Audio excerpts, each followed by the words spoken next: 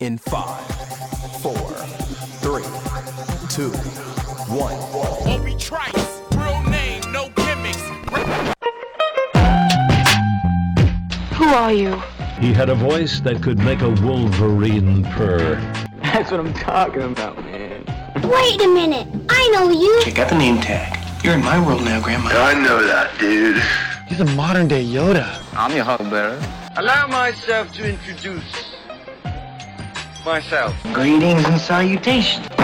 We came, we saw, we kicked its ass. You're excited. Feel these nipples. That boy's good. Mm-hmm. Good and terrible. Well, I have a microphone, and you don't. So you will listen to every damn word I have to say!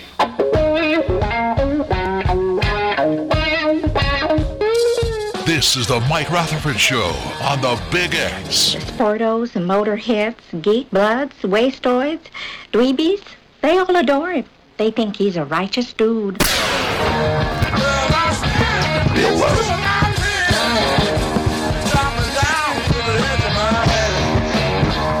All right. Maybe. Welcome, everybody. It is Thursday. All right. It is Thursday. I do hear that pounding, by the way. You hear that too? Okay, yes. good. I thought it was like Edgar Allan Poe. I was hearing the heart of it. I kind of did too. It is Thursday, December 29th. Welcome into the Mike Rutherford Show. We are live from Oxmoor Ford here off Shelbyville Road in the heart of St. Matthews. Christmas may be over. The holidays, folks, are not over. They've still got holiday deals on all their vehicles out here. It's the best time of the year to shop at Oxmoor Ford. If you want a new Edge, if you want a new whatever they've got going on in the lot, you can get up to 20% off right now if you stop by Oxmoor Ford and talk to one of the dealers here. Again, Oxmoor Ford off Shelbyville Road here in the heart of St. Matthews. We're here from 3 to 6 today. I know I'm a little bit nervous because the last 2 times we've been out here, this has been, I don't know if total disaster is too strong, but it has not gone well. The last couple times we've done remote shows, we've been in and out. I did 2 hours on a cell phone by myself the last time we were out here. Trevor was going back to Jeffersonville. I had to speak to him through the radio because I was using his cell phone to do the show. So we're hopeful that things are going okay. But outside of this, I think the pounding went away there. Yeah, I think I figured that one out. Okay, good, because I was concerned it was like you. It was like I've had heart problems recently. I'm like, this is not, this is a new one. It was literally, I don't know if anyone else could hear it. It was literally driving me insane. I was not feeling good. It was not a good way to start the show. I take my headset off, just listen to you sitting next to me. So we're here from 3 to 6 today, again on 1450 AM, 96.1 FM, streaming all over the land. You know it better as the Big X, and this is a University of Louisville College of Business remote studio today out here at Oxmoor Ford.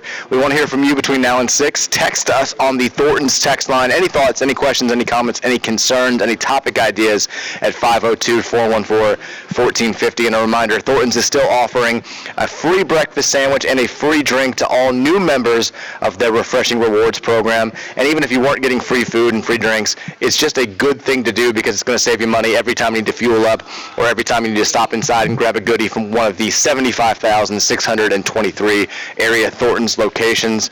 Trev, plenty to get to today. It's rivalry eve. I know we've tried to it's a different rivalry week. We said that the last 2 shows. I'm getting a little pumped up. Are you really? I'm getting a little excited, yeah. I think this is the first time I've heard this week from anybody. I think last night did help a little bit. Well, we're going to talk about that. We're going to get to what happened last night. But primarily, I don't know, call it ignorance, call it drugs, call it just stupidity. Maybe all 3 combined to make a potion that just isn't good for anybody in sports. But whatever it is, I'm getting a little excited for Saturday. I enjoy that the first text that I see is, you sound absolutely horrible. Audio is a bit rough. Trevor and Mike sound like they're at a 1986 Radio Shack walkie-talkie. So that's good. I'm glad we're off and running once again. What do they got against Radio Shack? Nothing. Well, they don't exist anymore, so you can say whatever you want to about them now. Circuit City. So maybe that'll improve. We'll try to get it figured out here. I don't know why it's so bad out here. You want that or skipping? I mean, come on, people. Pick your poison. How about just normal audio? Is that an option? I don't think normal works for the show in any way. Apparently not. Whether we're in studio or not. Apparently not. We'll talk more about the basketball game. And there is new, I guess, evidence, if you want to call it that, based on the way Kentucky played last night, which, spoiler alert, was not great. We've got that to get to. We've got a couple other football notes to get to. Jeff Brom has a new vote of confidence as far as what he's doing in the transfer portal. We can talk, the big news of yesterday broke, of course, like literally 2 minutes after we got off the air. We had mentioned Jack Plummer, the California quarterback, and people asking, hey, this guy was supposed to be a done deal for U of L. It hasn't happened. He's been in the transfer portal for a week. What's going on there? And all I could say yesterday was my assumption, I haven't been told anything otherwise, is that he's still planning on being here and that U of L is still planning on taking him. But the fact that he has not signed at this point or not committed at this point certainly says something. I don't know if U of L is still looking around. And then, of course, right when we get off the air yesterday, 6:05, Jack Plummer makes it official. He's going to be Louisville quarterback next season. We'll talk about that. And then I thought, first, I don't even know if you've seen this. Once again, like you say, whenever I bring that up, there's like a 90% hit rate on the no. Do you think it's a 90? You think it's, I think maybe like... Well, you may have seen this, though, because usually you're checking stuff for the first time, like right before the show. Yeah. But Pele has passed away. Oh, no, I did not see that. Okay, soccer legend, 82 years old. He's been battling colon cancer, I think, for the last year or so, and it was officially announced today that he has passed away. And look, you and I were kind of in the same boat growing up, where like we weren't soccer guys, and we kind of I didn't know anything about soccer. I knew who Pele was. Like everybody knew who Pele was. Pele, would you put Pele as to soccer, or like Gretzky as to hockey, or? I guess would you? I was going to say Jordan in basketball, but maybe some people would say LeBron. I guess either you go A. When we were kids, for '90s kids, I feel like it was Jordan, Gretzky, and Pele. Like, those were the three. Though in Bo Jackson, you got that great cartoon where they were superheroes. Right, but Bo Jackson was, he was kind of the odd man out. Of course, it was on Saturday mornings. Yeah, it was awesome. But, like, those were the three, like, the gods of their respective sports, right? Yeah. And Pele, again, like, I couldn't tell you, like, what his accomplishments were. I think I knew he was from Brazil, but that was about it. But I knew who Pele was. Like, my brother taught me about that. I had a minimum soccer knowledge, but even if you knew nothing about soccer, even if you've never kicked a ball, never played YMCA or whatever, you knew who Pele was. Yeah. You exactly. You could know nothing about soccer, not a rule, not even what a soccer ball looks like, but you knew the name Pele. The bicycle kick automatically comes to my mind when I think Pele, I guess. I'm assuming he was famous for it. I can't remember, but I don't know why I just think that. And I know, I guess he also played in the USA in like the end of his career, did he not? Didn't he come over? That's right. I always think of the scene in Ted Lasso when Roy Kent's like ready to retire. He's like, I could go to USA and dominate right now. And I think like Pele that's how Pele probably was. That's how all of them are. Yeah, Pele's probably even modern day now, like Beckham comes to America. Like we've had who's the French star who came a few years ago. I can see Pele doing it. Like I think it was around the mid '80s, like '86, '87 when he came over here and played in whatever league the league was called at the time, the United Soccer League, I think USL. But yeah, that is sad. Is Pele still? Because I know, like I said, Jordan was to basketball. Like now, some people may consider it being, LeBron. I say Gretzky to hockey. I think Gretzky's still hockey, even to this generation. Would that be correct? Yeah, for sure. Yeah, I don't think it's what's the guy who just passed Gordie Howe. The guy who plays for the Washington. Ovechkin? Yeah, he just did. Maybe him possibly, but I don't know. Well, it's Gretzky and nobody else. Like the wildest stat in sports to me is always going to be soccer, if Gretzky had never had a goal, he'd still be the all-time leading points leader in NHL history. Like, isn't that insane? Assists and stuff like that. Yeah, more assists than anybody has points. Unreal. That is, yeah. I know. What's his name just passed at 8:03 because I heard the highlight. I was listening so many times when I was listening the other night on radio, but is Pele still the soccer guy? Or is it Beckham now? You talk to someone. It's not Beckham. If it's anybody, it's Messi. Messi, okay. So if you go to somebody under 25, and you say first soccer player, name it. Like you and me would probably say Pele, right? Yes. Still, but like I would think somebody like this is where we need Patrick here for our insight on our youth. I could see them not saying Pele, unfortunately. I think it's. Nowadays, because the recent argument has been Messi versus Ronaldo, but I think it's still. Ronaldo's another good one, yeah. I think it's kind of like Messi, Ronaldo, or like the LeBron, whereas we're like, for our age group, it's still the Pele. I think LeBron is to Jordan as Messi is to Pele. Yeah. I think that's a safe way to put it. Texas says it's Landon Donovan, guys. It's Tim Howard. It's Tim Howard over Pele. But Tim Howard was the goalie, right? Yeah, he was. The Secretary of Defense. Who's the one that ended up being was the goalie for the '94 team? They ended up being a kicker for the Jets and now does commentary. Trevor, I've got no idea. Oh, it's Tony Meoli. Okay. You don't remember him being a kicker with the Jets? I remember the name. I had no idea that he wound up kicking for the Jets. Yeah, he just was their kickoff guy. They brought. Yeah, it was the Jets in the '90s. They were bad. They needed. Not that that's changed in the last 2 decades. Doing whatever they could for attention. Exactly. That's fine. We've got so R.I.P. to Pele. That was sad news that broke. I think it's about an hour ago. Showing a downer. Well, we're honoring Pele. We're also trying to avoid talking about the basketball game. So we're. I thought we said we should be doing a Kentucky show right now, not a Louisville show. We haven't lost this week. It's a fair point. We have not lost this week. Only one team in the state can say that. At least the 2 biggest teams in the state can say that. So this is why Cal doesn't like playing Christmas week.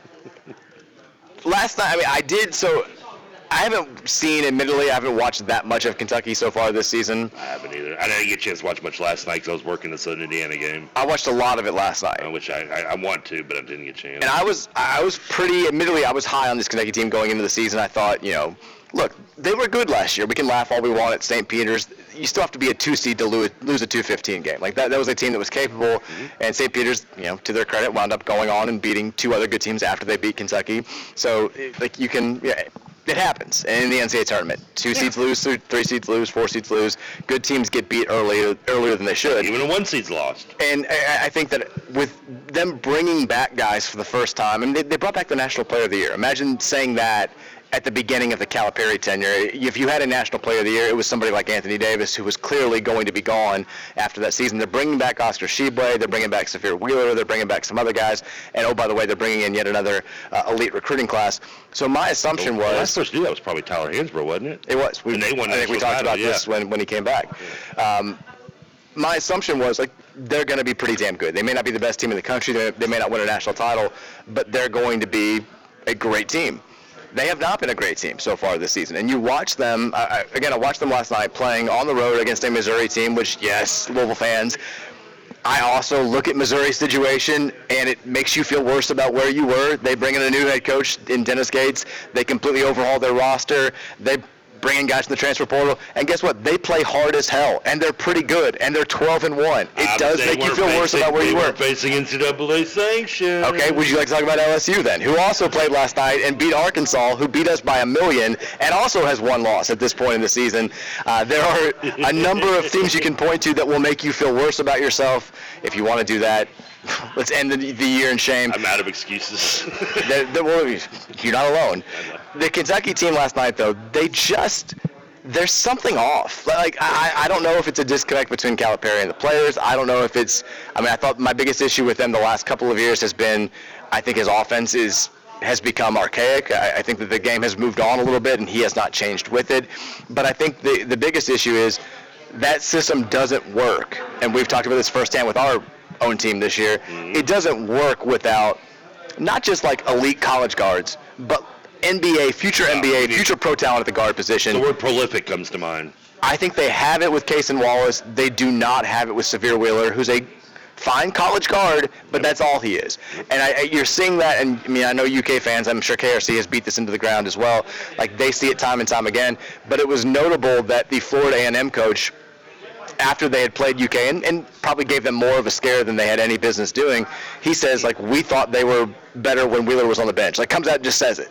And every UK fan was like, well, duh, how can this guy see it and Calipari can't see it? But the team, they don't, there's nothing terrifying about Kentucky anymore. And that's been the case for a few years now. I think the last team that really sort of kind of put fear, again, I'm saying this as a Louisville fan who watches every UK game hoping that they're going to lose, and the teams that instill fear into me are the ones that I'm like, yeah, there's a very small chance of them losing this game or slipping up. The last time I felt that about a team was the De'Aaron Fox, Malik Monk team in 2017, and Louisville beat that team, but that's the only good Calipari team that we've beaten. Team lost North Carolina, the May shot. Exactly, but they had they had that killer instinct. They had dudes on that team that just, they were going to crush it. Yeah, De'Aaron Fox is where I think your main bottom point is. And I understand that I'm saying this knowing full well that we're less than 48 hours away from UK probably putting an ass kicking on Louisville. But 20-point favorite, yeah. But guess what? Lipscomb's done the same thing, so it's not exactly a huge accomplishment. But as somebody who wants to see Kentucky, I don't fear Kentucky just dominating teams these days. And there's a lack of, and I know the word is overused these days, there's a lack of swagger amongst them. There's a lack of confidence. It seems like there's a lack of just this full-on, we're stepping on the court, we know exactly what's going to happen, we're going to punk you, like there was in the first 6-7 seasons under Calipari. There's nothing terrifying about them anymore. And they looked from start to finish last night like an inferior team against a Missouri team that, don't get me wrong, is off to an overachieving start, but is not like Missouri's not going to go to the Final Four this year. They got their asses absolutely handed to them in the border war a couple of weeks ago. That was surprised me because they were undefeated going into that game, and they got destroyed. And I thought about betting them. I was doing bets that weekend. I remember going, they're getting like 4 points or something. They're undefeated, and I was like, it's a rivalry game, but you know what? I'm gonna stay away from it. And so glad I was because Kansas, just took them by the woodshed. And they did bounce back. They beat a good Illinois team pretty handily. And the game before this, sporadic anyway. They have. I think they're out of the top 25 now. But it's not. My point is, it's not a Missouri team that has any business basically boat racing UK, leading them by double digits early on and holding on to that lead for the rest of the game. And that's what happened last night. Now, does any of that make me feel more confident about Saturday? I'll say this. Both the KenPom metric and the ESPN, whatever index they use, the BPI for basketball, it took Louisville's chances of winning this game from before last night was at 1.5% to now 2.2%. Ooh. So there's a change. Almost a full percentage rise in the likelihood of Louisville pulling this upset. The spread, by the way, it's down. KenPom was projecting a 24-point UK win. Just 22 now. Ooh. Just 22 now. Would you say there's fear in Lexington? I would. I think there's some pee rolling down that leg. I would be terrified. The trends are all saying one thing. I take it back now. I just looked at it. It's updated. It's now 23. Still a point less than it was yesterday. Still moving on up. Moving in the right direction. And we just call us the Jeffersons. They're coming on up. 79. It was 79-55 yesterday. It's 79-56 today. The UK defense. Shots fired at that UK defense. They can't defend anymore. Now let me ask you this, because I had this discussion in terms of fantasy football yesterday, because as you know, I was very heartbroken. My quarterback got benched by their own team. Yes. And I started thinking about that. Is this a blessing or a curse? Because they did something I couldn't do for myself. I can't cut off my own kids, so someone else has to do it for me. Okay. Type thing. I just couldn't do it. So the Raiders had to do it for me.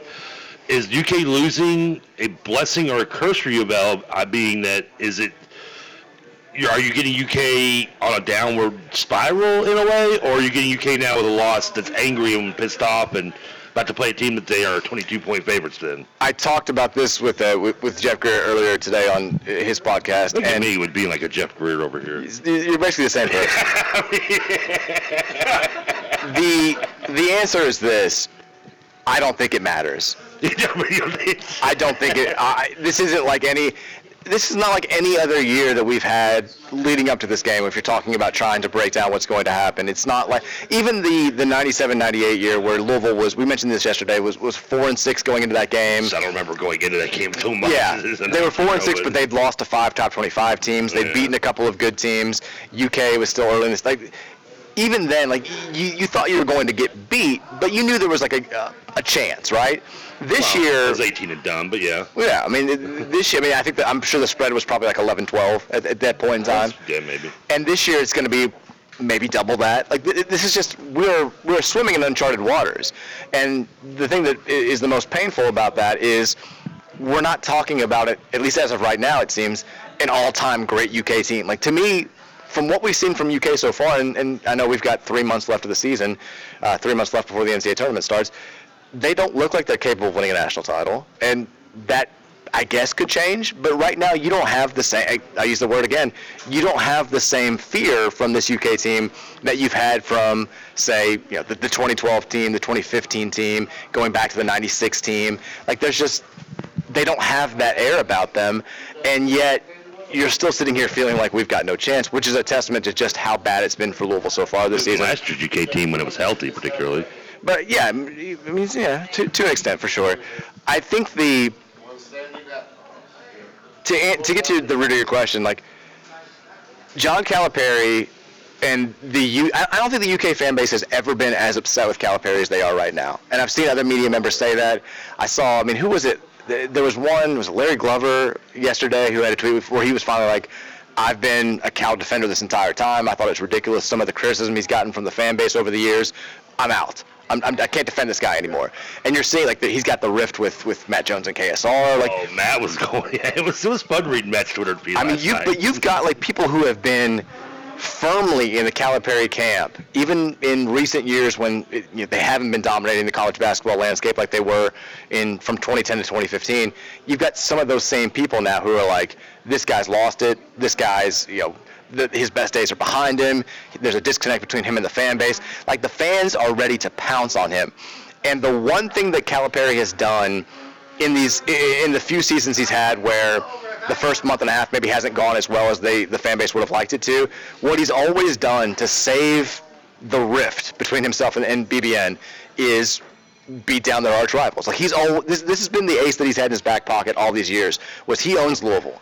And when the New Year's rolling around and you're a little bit upset and you're kind of doubting whether or not that the spring's going to go great and they can win a national title, he comes out and he puts a beat down on the Cards and he says some crazy stuff in the media and he's got the players throwing the L's down and it's all love again in the Bluegrass State. If there was any thought that maybe he would take it a little bit easy on his boy Kenny Payne on Saturday, that went out the window. Like, if he can put the pedal all the way to the ground on Saturday, he's going to do that. But I think we knew that coming in. And I still even think he is in a very little to gain, lot to lose situation on Saturday. Because if you beat Louisville by 30, the fans, they're going to rip on us and they're going to make their jokes and all that stuff. But it's not going to change the bigger picture for them, which is they've been a disappointment so far. But if that game is even relatively close, it just tosses even more gasoline onto that fire. He, in a weird way, like, he's got more to lose in this Louisville game than he's had in some of the ones where, like, they've been number 2 and we've been number 15, or they've been number 1 and we were number 5. Like, he's got more at stake, even if he wins by, like, 12. Like, it could wind up being his worst loss to Louisville if we somehow keep this in single digits or it's too close in the second half, because that fan base is ready to pounce on him right now at any hint of negative, news. I mean, are you suggesting that a Louisville win could be the knife in the back, the foot that kicks the stool out from under the dangling Calipari? I've been suggesting it all week, baby. That's the conspiracy theory. I mean, the big theory is Kenny Payne. He realized very early on, I can't get DJ Wagner, I can't get Aaron Bradshaw, I can't get these 5-star players that the fan base wants me to.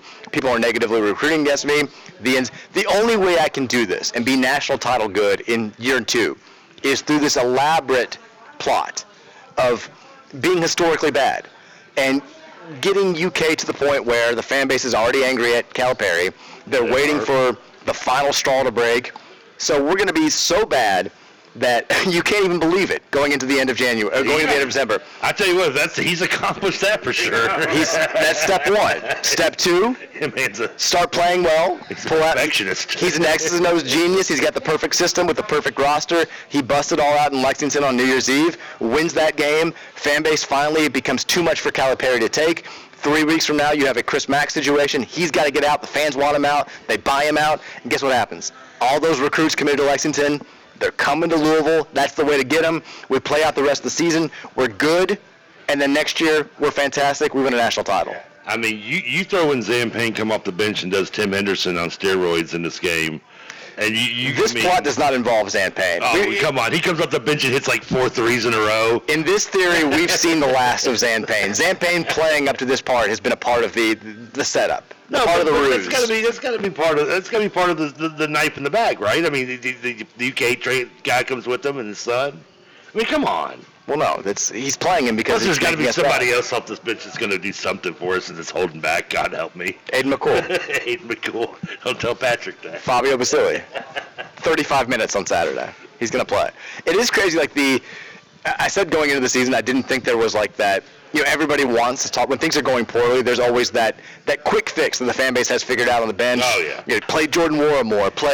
Get Brock Brock Doman in the game, like the backup quarterback on the bench. And I'm like, we don't really have that here. We don't have guard. I was wrong about that. Like, there is that guy out there to the fan base. And if you check on any Instagram post, any Twitter post from the official U, it's all like, play Fabio more. Fabio's got to play. Fabio and Ellis together. I'm like, there it is. People they're all about Fabio. In our one, well, I guess we did 2 wins. I almost forget. But in our best win, didn't feel like a win the second one. Yeah, exactly. But in the win against Western, that was Fabio's coming out party. And we have looked better when he's been in the game. And he has not played as much since, and I don't understand it a little bit myself. I mean, I'm not asking. It's all setup. I'm not asking him to play 30 minutes. I'm just saying. But when we went on Saturday, and then we come out and we reel off like 7 straight ACC wins, and then Cal gets fired at the end of January, that's when you'll know. This was some sort of, crazy ass twist. It's the murder mystery. We're almost done with Glass Onion, by the way. How far did you get? We got like 35 minutes left. Wow. I thought we were going to finish it last night. We didn't. But it's a Ryan Johnson setup. He's setting it up. Oh, I know. Act 2 is going to be phenomenal. Like I said, he does murder mystery well. I'd rather Bill Cosby make me a drink than let him touch a Star Wars script. But I'm not gonna. But he does murder mystery decent. Let's go ahead and take our first break. We'll come back. I got to talk to you about this movie in the break too. Okay, that's fine. We'll take some text on the Thornton's text line at 502-414-1450. Second hour, we'll react to the news about Jack Plummer and talk a little bit about what Jeff Brohm has been able to do in the transfer portal. Keep it locked right here. It's the Mike Rutherford Show live at Oxmoor Ford. We'll be here until 6. Keep it locked right here on 1450 The Big X.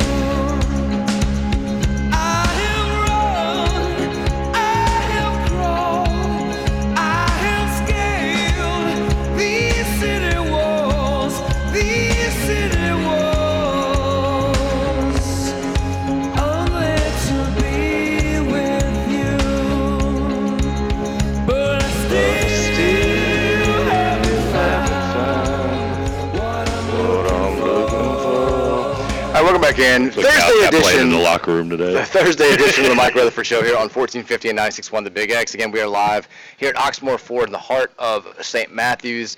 Stop on by and see us off Shelbyville Road. Talk to us about the UK game. Give Trevor Kelsey the middle finger. Show him your butt. Do whatever you got to do. It's in 30 minutes and you haven't said that once today. Well, now it's out there. It's out there. And while you're here, make sure you get the best holiday deals that they have going on all the vehicles out here at Oxmoor Ford. Again, 502-414-1450 is the Thornton's text line. One day I'm going to be just out and about. Someone's like, are you Trevor Kelsey? I'm like, yeah, and they're just going to moon me. They're just going to pull their pants down. Right? We used to do it when we would do the show. I would love that if that actually happened. I'm not going to lie. We used to have like a little studio where we would do some shows for at Lynn Stadium. Like it was a little like right towards the road facing Cardinal Stadium, like glass. And before the Charlotte game in the 2016 season, we were there doing the show. And I was like, if you're listening, you walk into the stadium, give us the middle finger. And like hundreds of people were just like walking by, just giving the bird. And I'm sure if you had no idea what was going on, then you were just like, this is really mean. And I'm sure some of the people were just doing it because everybody else was doing it. But it was nice. I enjoyed it. It's always a good time. It is cool. 502-414-1450 is the Thornton's text line. We talked in the first segment about Kentucky's loss last night to Missouri, how it maybe changes the outlook for Saturday's game, how it doesn't change the outlook for Saturday's game, all that good stuff. So we'll take some text now. And then next hour, I want to get into a little football talk. Jack Plummer. Coming to Louisville. Will he be the quarterback? What are your thoughts on that? I feel like Card Nation is a little bit conflicted. They're a little bit split on this. Get a nickname for him because he can't be it's something. What can we do with Jack? Avoid the sack Plummer. Jack the Yak. Jack. I was trying to think because Jake the Snake already comes together with Plummer, but like can we do something with Plummer? Maybe. We got to figure out. Maybe we can watch him play. Maybe it'll come naturally. The first text that I see, and granted this did come in way before the show started, but it's a KRC text, and I love it too much not to read because I'm all about this KRC-KSR rivalry. I've got no idea what's going on. I went to the text line last night around like midnight before I was about to watch my last movie and go to bed, and there was like 40 texts on there. They're just furious. I wanted to go, and I hate it because I can't click on and read them because if I do, then it looks unread, and I don't want them to lose it because I want them to have it in the morning. But I was like, I so badly just want to go through these right now. Texter says, this is a KRC text. Heads up to roll call listeners. Don't let Matty Jones know that you prefer roll call over KSR or disagree with him. He blocks you on Twitter if you do. Seems pretty soft and pathetic to stoop down to that level. Keep up the good work, guys. I appreciate you all providing a platform to have an open, unbiased argument and not pushing personal agendas. I mean, Roush is a KSR guy, though. How's he feel about all this? But technically Matt isn't a KSR guy anymore. How so? Because Matt's still KSR. But still Connecticut Sports Radio. True. I get, but Roush is the print, not the radio, I think. Gotcha. I thought Matt still had some involvement. He might, but you know what? It doesn't matter because A, Roush is a Louisville fan. But true. And B, he's Big X through and through, baby. Texas, I'm listening to yesterday's pod. Did Trevor refer to Betty White and Lake Placid as Jane Fonda? LOL. I mean, probably. No, well, Betty White and not Jane. I guess is it Bridget Fonda? Is both are in the movie though. Bridget Fonda's in the movie. Yeah, she plays the Pullman's love interest. Not Jane. Not Jane. It's probably Bridget. Then yeah, I probably said Jane instead. My bad. It's okay.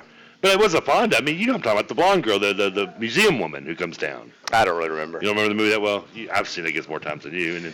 I love Oliver Platt. I mean, almost anything he does, I'm a fan of. Texas says my favorite part of last night's Liberty Bowl was the surrender cobra from the guy blocking the view of the critical touchdown.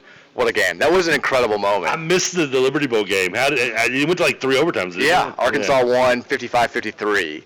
But, like, they did score, like, the game, I think Kansas scored the game-tying touchdown late. And, like, right as it's about to happen, some dude, like, in a gigantic, like, Razorback outfit stands up and blocks so you can't, like, it looks like the ball's thrown, and you have no idea if there's a receiver there. And, like, the announcers, because it's a wide-open touchdown. The dude's wide. Yeah. So the announcers call it where they're like, and it's caught for a touchdown. But, like, you see it, and you're like, oh, my God. Like, was there a guy there? Because he's completely blocked by the person in the stand. Guys love the Liberty Bowl. They still haven't updated their camera views to where you can't be blocked from someone standing up.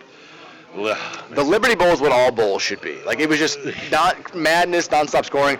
And so after the second overtime, you have to go for 2. It's just going for 2. Yeah, there's no plays. So Arkansas scores its 2-point conversion. Kansas does the thing where it's a reverse pass. Like, they toss to the running back, he tosses to the receiver. The receiver's the backup quarterback. He's got 2 guys pretty much wide open and throws it to absolutely nobody. Like, he throws it like 15 feet over everybody's head. He also could have run it in if he wanted to. He had 3 successful options and chose to just throw it into the crowd, and that was how the game ended. So Arkansas won? Arkansas won by 2. Kansas is now Western Missouri. Kansas is now just they're nothing. They're Western. They've lost their name. Arkansas took their name. Kansas has nothing. Texter says, how I envision TK getting a massage gifted to him by Mike next Christmas. Also, what child are we interrogating today, fellas? No. Patrick is not a child. No, Patrick's an adult, yeah. His dad's here. He's fine with it. We're not interrogating him. And he sent a picture of Peter Griffin, but I don't know what happens next. I can only imagine. I believe he tries to poop in where the headrest goes for the massage because he's not sure how it works. I don't think I'm that. I couldn't see myself doing that sober. Texas says, I'm just here to text that I'm very happy Scott Satterfield is no longer our football coach. God is good. Go Cards. Texas says, Mike, you sound like you're in the middle of a squall while talking into a solo cup. I think it's better now. I think it started off rough. I think it's better now. The audio quality. Justin, do we sound better now? Yes. Scoots is here today. We mentioned that because we've got Eastern Michigan versus South Carolina tomorrow. Confidence level 1 to 10. Scoots, how are you feeling? About a 2.5. Not very good. 2.5 for the game. Overall for the bet, though, how are you feeling now? I'm about I'll go with 7.5. I think it's a solid confidence. I think it's gone down. I mean, he's going down a little bit, right? A little bit, yeah. It was about 9.5 a couple weeks ago, but yeah, it's slowly going down a little bit. When that Western game happened, you got nervous, didn't you? I did, yeah. But here's the thing: Louisville's not going to shoot like that every night, and they've proved that ever since. So the confidence level started to creep back up. Ken Palm does project right now Eastern Michigan to win 9 games and Louisville to win 5. So oh my God. The odds are on. The Detroit Mercy win was big for EMU. That was a big one. That sucked too, because I showed up to the Christmas party so pumped. I thought we were tied 2-2. I walk in there with my chest pumping. I'm like, yeah, we're tied. Now, she goes, we just won today. I'm like, yeah, crap. The new year is going to be very big for the Eagles because their two most winnable games, according to the analytics, are their first two games of 2023. They play Bowling Green at home and then Central Michigan at home. They need to get at least one of those to feel good about, I think, for Scoots to feel good going into the heart of conference play. I want them both. There's going to be a long stretch, I feel like, in January and February where the score is going to stay the same for a long time for both these teams. It stayed the same for the first month. Come on, we're off to a fast and furious start in this battle. It's 3-2 for God's sakes.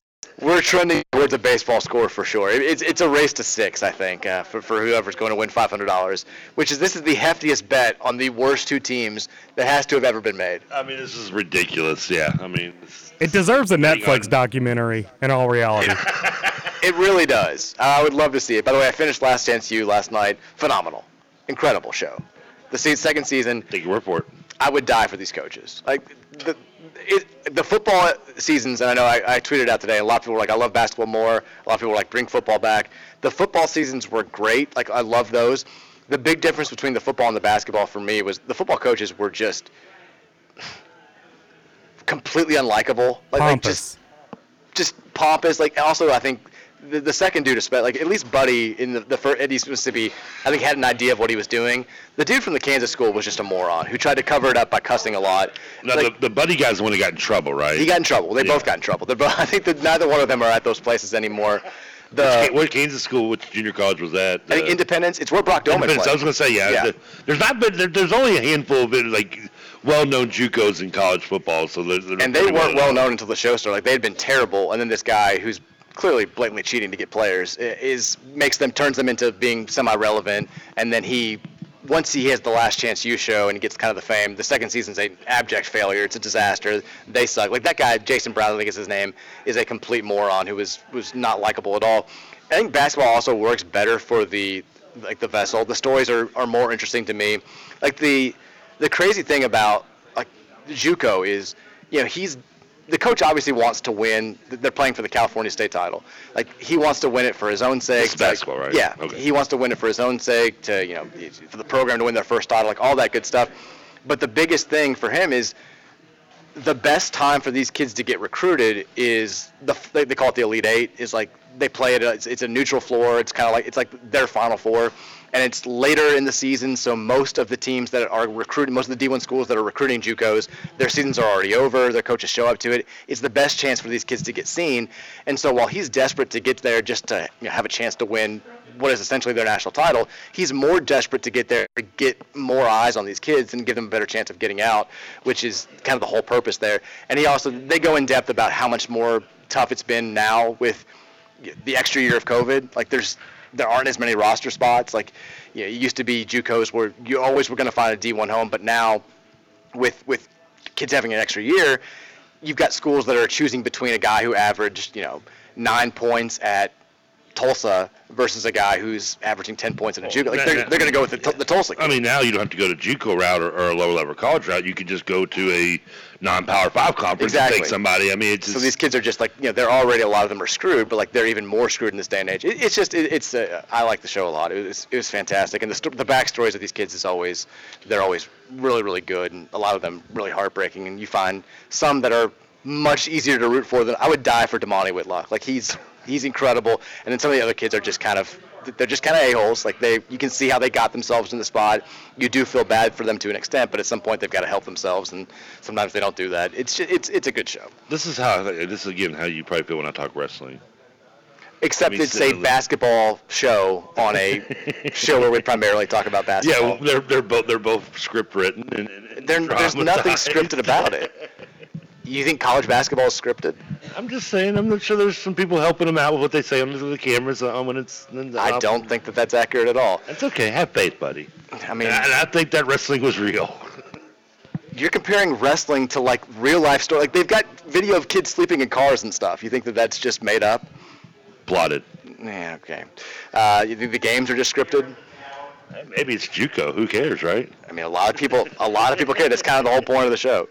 Texas says Pele was in a World War II movie with Sylvester Stallone and Michael Caine called Victory, based on a true story about Nazi players and their allied captives. One of my buddies who's like a diehard... True? Yeah. Trevor, you got to talk into the mic. Well, I'm sorry. I kind of caught me off guard there, my bad. One of my buddies who's a diehard soccer fan, like, recommended when we were talking about Pele dying, he was like, watch Victory tonight. It's incredible. So I didn't realize it was a World War II movie. I thought it was like a documentary, but... That's pretty cool. I'll check it out. I didn't know that. Texas says, I'm the same age as you guys, but Messi is better than Pele was. Both incredible, but look at Messi in the Champions Cup. I don't have the information to... I don't know soccer well enough to do the comparison. I know Pele won multiple World Cups, though, if I'm not mistaken. So, I mean, if that's... Won 3? Yeah, I was going to say. I think that that's the goal, then maybe it's hard to judge.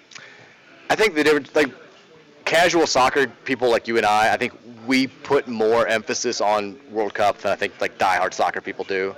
Like I think they look at, because I always ask, It should be for casual though, right? I mean, if you're a casual fan of the World Cup, it's a bigger deal. Like, but like I always have to ask my soccer friends, like, which is a bigger deal for this team? Would it be winning the Champions League or winning the English Premier League? And they're like, it kind of depends. If you haven't won the Premier League for a long time, you probably put more of it. And it's just like, it's the ins and the outs that if somebody who didn't grow up following all this can't really comprehend. I mean, I'm basic casual, but I mean, I couldn't tell you where Pele played soccer outside of Brazil. I couldn't either. Other than playing and I don't even remember where does Messi play other than for Argentina. Well, he played for Barcelona. Barcelona, okay. I know for a long time. I'm assuming I don't know where he was. He with that Paris Saint-Germain team now? I don't know. That's what I'm saying. That's what I mean. And I'm a decent soccer fan, I think. But I mean, I can name your major clubs like your Barcelonas and your Manchester, Manchester United, yada yada yada. Yeah, he plays for Paris Saint-Germain.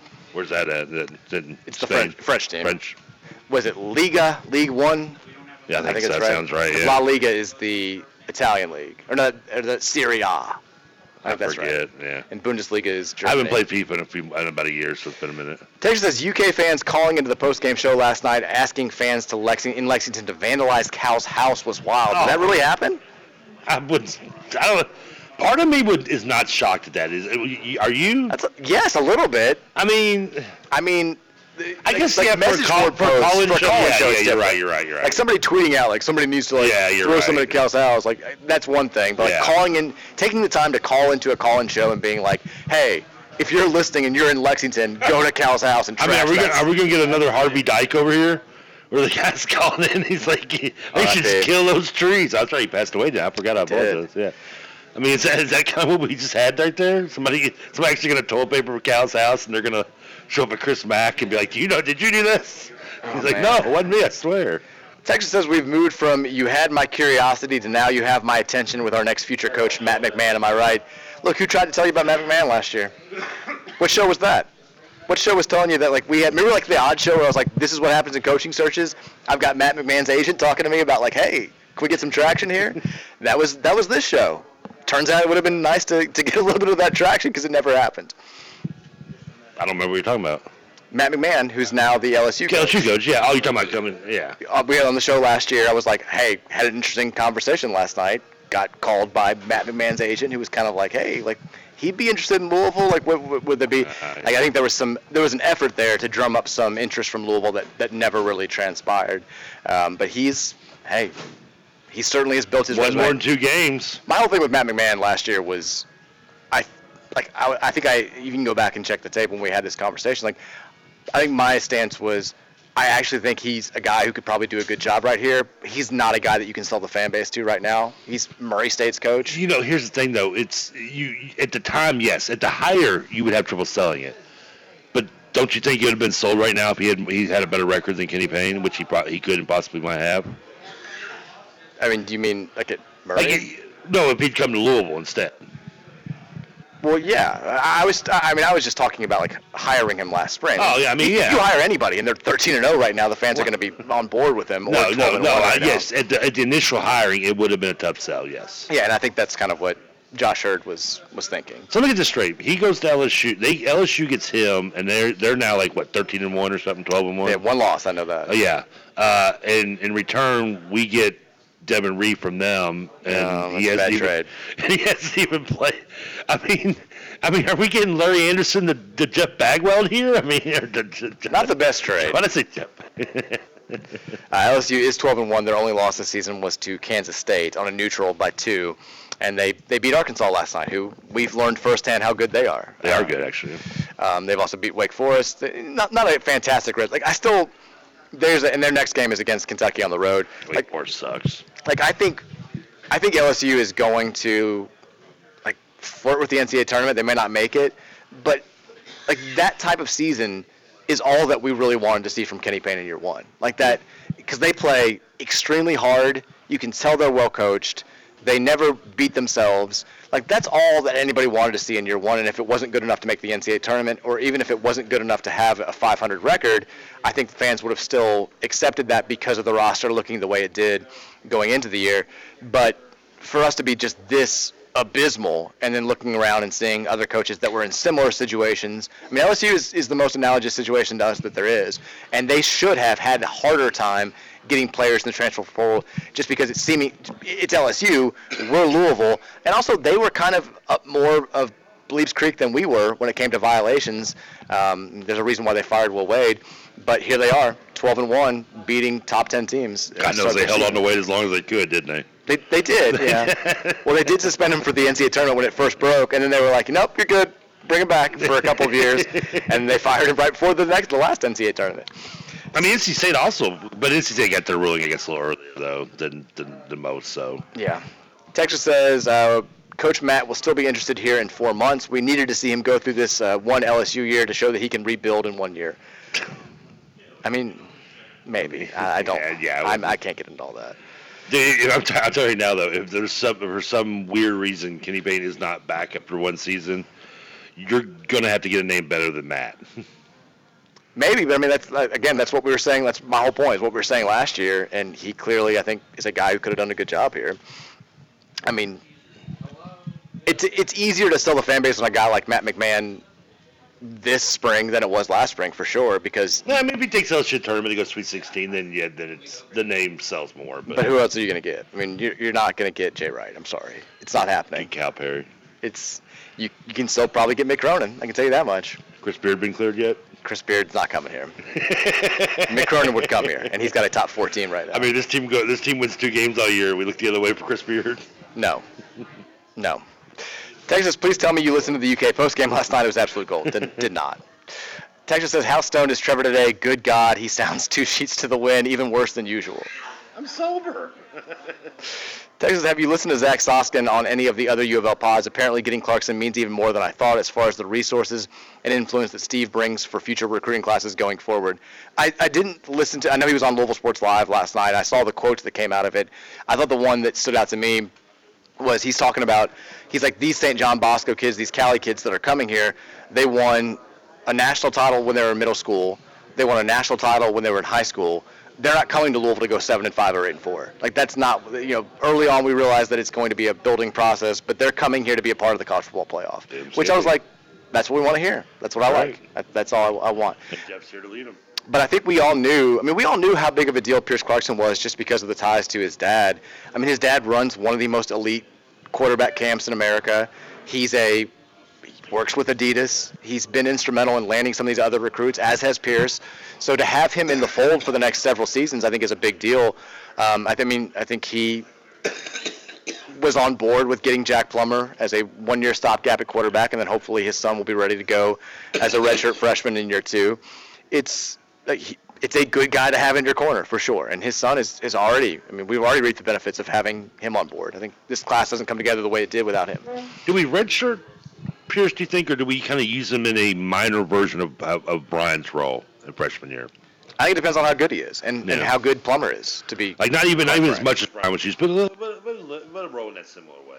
I mean, you forget how it's so rare for that to work as well as it did, and it worked so well that you had Stephon LaForce, who was the offensive player of the year in Conference USA, and Brian Brom, who was the freshman of the year in Conference USA. Like, that's an unbelievable job by Bobby Petrino and everybody with that happening.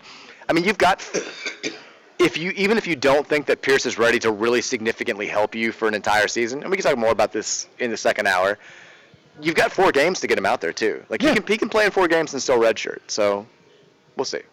Texture says reasonable minds can disagree on Pele versus Messi, but Messi is in the discussion. For my money, he's the best. I think it's an age thing. I mean, anybody texting in, are you under the age of maybe 30? If you're under the age of like maybe 30 to 25, I think you're probably. I can see where you're probably going Messi over Pele. Yeah. I mean, Pele hasn't been relevant since what, like early 90s? Yeah. I mean, so I get that. Again, that's why and you're also maybe the same one that will maybe say, someone over Gretzky or you'll say LeBron over Jordan.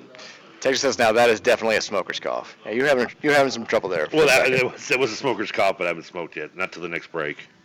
Texas, I don't care if the next coach is sellable. I don't care if I've never heard of him before, as long as he can actually coach the game. Now that's a real fan right there. Well, I agree. I think we're all in the same boat, but you're still going to have to sell the fan base on the next coach. But it's a much easier sell now than it was 8 months ago, for sure. Because look, we're at the bottom. Texas says UK will snatch up Coach Matt if we wait 2 years. I don't know about that. Let me ask you a question real quick, and maybe I should say this for the second hour though. Okay. But I want to know kind of where do you stand with Cal?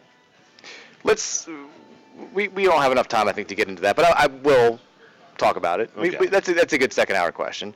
Texas, if Cal leaves UK, would the fan base take him like Patino? Would U of L fans take him like Patino? No. I mean, you gotta remember, Patino left UK at like the height of the sport. Like he was the man, and he went to the NBA and failed. And when he came back, he was clearly the most attractive option on the board. Like Cal, unless something changes again, it certainly seems like he's on the downside. You don't want a guy who couldn't hack it at UK. Like you don't want Satterfield. You don't want to be Cincinnati in this scenario, which kind of feels like we would be. Did you just literally compare John Calipari to Scott Satterfield? Second half tenure in UK, yeah, they're very average. That's Sattercal. Califield. Texas says if Matt That's McMahon. on the message boards, by the way, if it's not by now. Texas says if Matt McMahon was our coach, the second something went wrong, you'd have the KP crowd. They'd be going crazy about how we made the wrong decision. There's no question about it. Like, there's no doubt. If we had hired Mick Cronin and he was 12-1 right now, people would be saying Kenny Payne would have been 13-0. Or he goes 13. He's undefeated, but he loses to Kentucky. Kenny Payne would have been. I mean, you wouldn't even have to wait that far. The first exhibition game where a guy turns the ball over, like Kenny Payne team wouldn't do that. The former players would be upset. Like they wouldn't be coming back. They'd be boycotting. It's exactly what would have happened. It's why I said at the time, like this is. I have significant doubts and reservations about hiring Kenny Payne. But if you're going to do it now, because if it fails, you're in a more sellable position to the big-time names out there 2 years from now, 3 years from now, with the NCAA stuff being over and all that stuff happening. And you've appeased those players who've been clamoring for something like this for 2 decades. You can finally say, hey, we tried. It didn't work. Time for you guys to put a sock in it, stop it, and we move on as a program. We're going to do things the normal way now. And I think we know that in basketball, the right hire can turn things around very quickly. We're seeing that at a lot of programs right now. But apparently one. That can't happen here, apparently. All right, we'll take a break. When we come back, we'll shift the conversation a little bit to football. We'll talk about Jack Plummer coming in. We'll talk about what Jeff Brom has been able to do in the transfer portal, all that good stuff, and more of your text at 502-414-1450. It's the Mike Rutherford Show, live from Oxmoor Ford here in St. Matthews on 1450 and 96.1 The Big X.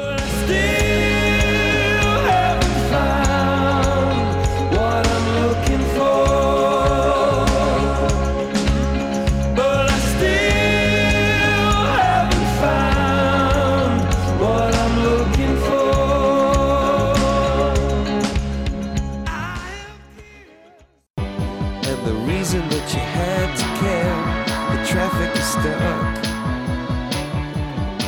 and you're not moving anywhere. You thought you found a friend.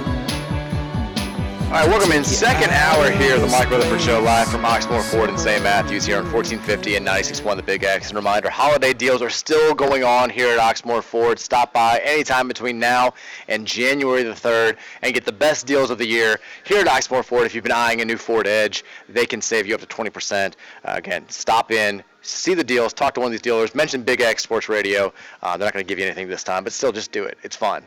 you'll get a smile out of some people here. You get a high five. You get a high five here. They'll talk about Trevor. They'll mention the lovely Big X polo that he wears every time he shows up here. If you come up and mention Big X while we're here, I will allow the salesman to come over and smack me clearly one time across the face.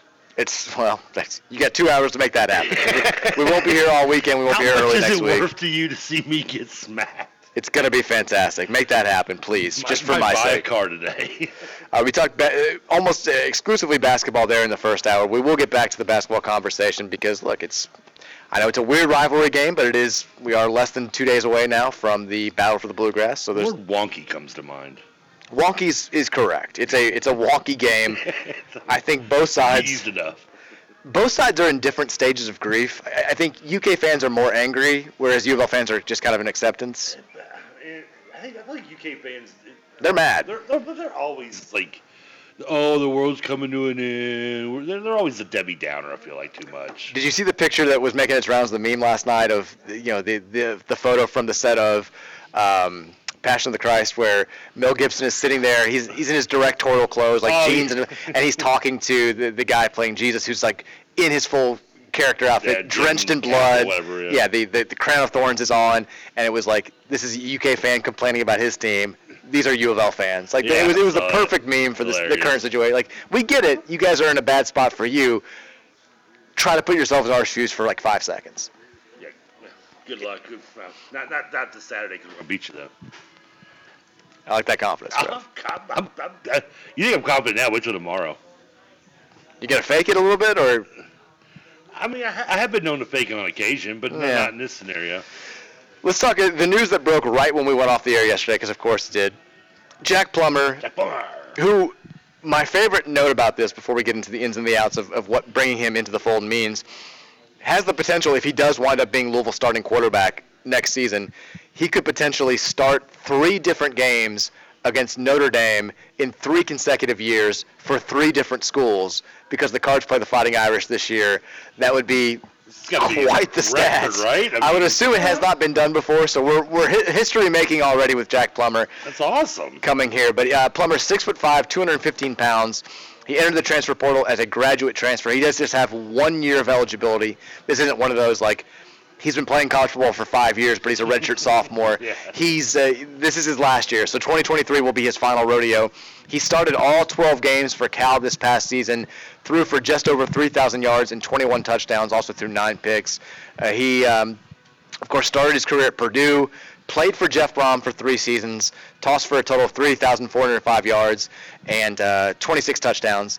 I think very his first years. Injuries have played a factor for sure. Big arm, more of a pocket passer. Yeah. Not real. I mean, they kind of list him as a dual threat. He's more of the standard Jeff Brom pocket quarterback. He's got that Dan Marino slide out, maybe move. I guess mobility. I wouldn't say he's mobile though.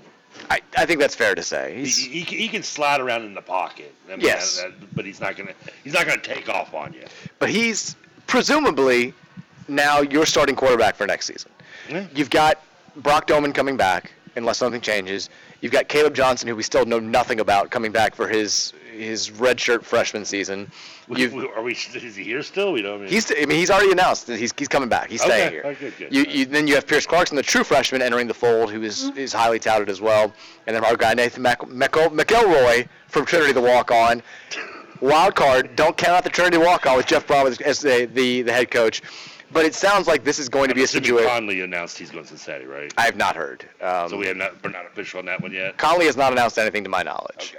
But you now have... You can assume probably he's not going to be in the mix. But if he stays, he's not going to be playing football, I don't think. Yeah. But he is still, according to his Twitter profile, he still has U of L quarterback in there. So we'll see what happens. Who knows? But he has not tweeted since the end of the season. But 5 quarterbacks now, 4 on scholarship, 5 if you want to count Conley, who are in the fold for next season. If nothing else, you have a more deep quarterback room than you had a year ago. You don't feel like it's Malik Cunningham or bust. You've got options. We'll see what Caleb Johnson can do during this offseason. I'm very curious to see that because Jeff Brom, look, Jeff's the kind of guy, if comes to be that Caleb Johnson is this diamond in the rough, this jewel, and I know Keith Wynn was very high on him when he signed here, and he feels like he can be the next guy, he's not going to be beholden to Pierce Clarkson just because he was more highly touted coming out of high school. He's not even just going to give the job to Jack Plummer. If he thinks Caleb Johnson can play, he's going to play him, so we'll get a chance to see what he can do during the spring. And I think Jeff's also a guy, if he thinks that Pierce Clarkson can help him immediately, he'll have no problem burning that red shirt, and even if he doesn't start him, play him in all 12 games, have a role carved out for him. But if he thinks Jack Plummer's the guy, which seems like the most likely scenario, that's your quarterback for next season. And he strikes me as a guy who maybe, isn't going to set the world on fire and be in the ACC Player of the Year, but who can help you win 7, 8, maybe 9 games if things go well. Yeah, and obviously one big perk is he knows the system. That's the big thing. He comes in, you already kind of ahead of everyone else, regardless whether they've already been here or not, or already here now or not. I mean, he knows Jeff's system. He said he did it for 3 years, except for the year in Cal. I'm sure he still remembers most of the ins and outs and the audibles and so on and so forth. So that's obviously a big plus. It's interesting to see if that, Jeff just kind of molds to this team, this style, because this team's going to be, Jack can be more of a game manager almost. Mm-hmm. Than just someone who has to air it out and throw, 4,000 yards and 20-something touchdowns. He threw it a bunch of Cal last year for sure. He did, and Cal also went like 4-8, I think. Exactly, more out of necessity than design. Yeah. And this team, and this is a team that has a running game that you can lean back on a little more. I mean, and I think unlike Satterfield and unlike some coaches maybe around, not to name anybody particular, just random coaches around, I think. We'll interested to see if Jeff will be more kind of changed away his more air out scheme to fit what we have already right here, which is a better running team. Yeah, I mean, I think you feel good. I think they will. You feel good about Jawar Jordan and Maurice Turner coming back. You bring in the Purdue running back who was going to go there, DeJuan Brown. I think that's his last name. Yeah. Who I know. Keith pointed out, we're kind of like, whatever, 3-star running. Like, he would be one of the most highly rated running backs to ever come to Louisville. I think he is one of the most highly rated running backs to ever sign with Louisville. We're just, we had Reuben Owens on the mind, which kind of devalued things a little bit. But I think he can factor. Go back and look at those charts. A lot of times you'll look at those in your top 10 running backs. It'll be a bust, and the best guy was a 3-star out of the list. I mean, their best running, their 1,000-yard rusher at Purdue, if he gets 80 yards in the Citrus Bowl, is a guy that was a walk-on. So, they can work with what they've got. I think you do need maybe a couple of offensive linemen coming into the fold. What's good about this when we're talking about still needing to fill some positions of need? Well, that's 24/7 Sports. They do, because it's not just recruiting rankings anymore. You've got to rank how teams do in the transfer portal. It's become that important. In their rankings, they have Louisville right now at number 16 in transfer portal. I guess / recruiting. Just transfer portal. Okay. Just transfer portal rankings. I didn't know if they were combining them or doing separate. I wasn't sure. And here's what we've done. If you want to talk about like losses, and I know we had originally it was like, we got 10 or 11 guys in the portal. 2 of those guys have come back. And here are the losses that we're talking about. We lost the punter, Mark Vassett, which breaks my heart, to Colorado. We lost safety Nicario Harper to Illinois, which he would have played this season. He was a guy that they felt good about. In Illinois, I'm sure he would have probably got to play down. You lose 2 running backs. Travion Cooley is going to Georgia Tech. We still don't know where Jalen Mitchell's going, but he's not coming back. Henry Bryant, edge rusher who did not play much here, is going to Georgia State. Not a huge loss there. Caleb Banks is a big loss. I think they liked him a lot. Defensive lineman who's going to Florida. You only lost 2 guys to Cincinnati, which is, again, kind of a testament to Scott Satterfield maybe not being the world's most popular coach while he was here, but Luke Kandra, who would have started on the offensive line, that's a big loss, is going up there, and Dorian Jones, who would have... How many of the recruiting class did flip since? I think 2 flipped. 2 as well. You lost Dorian Jones, who was going to help you out at the linebacker position. He's going to Cincinnati as well. And the only 2 guys that are in the transfer portal right now, besides Jalen Mitchell, who have not found a landing spot, are Zach Edwards, defensive lineman, didn't play much, and Rance Connor, cornerback, who played a little bit at the beginning of the season, but not much in the second half of the year. So you feel okay about that. And then your additions now, you've already added, and this isn't taking into account the kids from Purdue who flipped. You've got Jack Plummer now, the quarterback from Cal. Yeah. Marquise Groves-Killebrew, cornerback. We talked about him yesterday from Texas A&M. Harmon's nephew. Jaden Thompson, the wide receiver from Cincinnati, who does come to this program from Scott Satterfield's new program. Miles Slusher, safety from Arkansas, who's one of the top 30 rated players in the portal at any position. And top 10 name. Great name. Devin Neal, cornerback from Baylor, very experienced player there. Started 9 games for them last season. Jimmy Callaway, wide receiver from Tennessee. Rodney McGraw didn't play much at Penn State, but was a big-time recruit coming out of high school. Tim's nephew. And then Stephen Herron, who from Trinity, big-time player at Stanford, has been a contributor for them for 4 years. You're bringing all those guys into the fold. You've got 7 power conference transfers. You're still looking at other spots. So far, the portal has been good to Louisville. It was great to Louisville last year. Jeff Brom not missing a beat here, and according to these 24/7 Sports rankings, one of the top 20 transfer portal classes to date. Well, let me ask you this. Right now that you have Plummer secured, and that was kind of the biggest question mark, I think, as of at least yesterday at 5 o'clock. You need a quarterback. What was going to come back. Right now is the focus on the wide receiver position. I know you mentioned 2 names right there. You obviously have Bruce coming back. You have Braden Smith coming back. There might be somebody else I'm forgetting that's coming back. You mentioned Ford going pro. I mean, you still want to feel warm and cozy and maybe bring another wide receiver from somewhere else in terms of the transfer portal, correct? I think you do. I think the more you have, the better odds you have of getting one that's... Yeah, I think you feel good about depth at this point. I mean, they've got a ton of wide receivers now if you just look at the roster because Braden Smith gets the extra year of eligibility. Yeah. Amari Huggins-Bruce is coming back. Yeah. We still haven't heard what's going to happen with D. Wiggins. He got hurt at the beginning of the year. I forgot about he could potentially have an extra year of eligibility. We'll see if he uses that. Last time we saw him when he dropping the pass in the end zone. He wasn't great either. Yeah. I mean, you get 3, even without DeAndre Moore, you've got 3 wide receivers in your recruiting class. I think. Okay. I know Keith, he feels confident about Kataris Hicks being a guy who can get on the field immediately as a true freshman. Okay. You've got 2 transfers. That's 5, that's 7. You've got 2 transfers now coming in. I think my answer to your question is yes, but I think if you're looking at a wide, you don't just add one to add one at this point because you feel okay about the depth. You need a playmaker. If you can go out there and get one of the top 5 wide receivers in the transfer portal, a guy who can be your big-time deep threat that you did not have this past year, that's who you need to target. We were so lacking in big-time weapons offensively this past year. Don't get me wrong, Malik deserves his fair share of the blame for the passing game never really getting going, but he also just didn't have guys that could get separation. He didn't have guys that could consistently be big-time downfield threats. You need to go get that guy. Like, if he's out there, that's the player that you need to prioritize. I think you also need to go get a stopgap offensive lineman who can fill in and play right away because, look, Luke Kandra's gone, who would have been a starter for you this past year. Caleb Chandler's going to leave a big hole. He's an All-American in the preseason for a reason.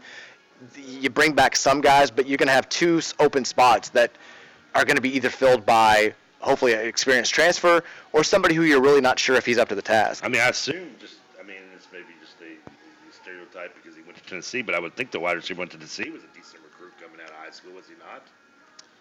Well, I'm talking about offensive line now. Oh, I know. I was just talking about feeling confident in the wide receiver a little bit position. Yeah, I mean, he didn't do much at Tennessee. No, but they also focused heavily on the one guy. I forget his name now, the receiver that blew up all last year. Yeah, I mean, who knows? I mean, he might be. Maybe they just didn't use him enough. But the last time we said that, it was about Brandon Holly Hatfield. And yeah, but he's a 5-star kid. Don't forget, we want you to forget that, right? And how's that going? Hey.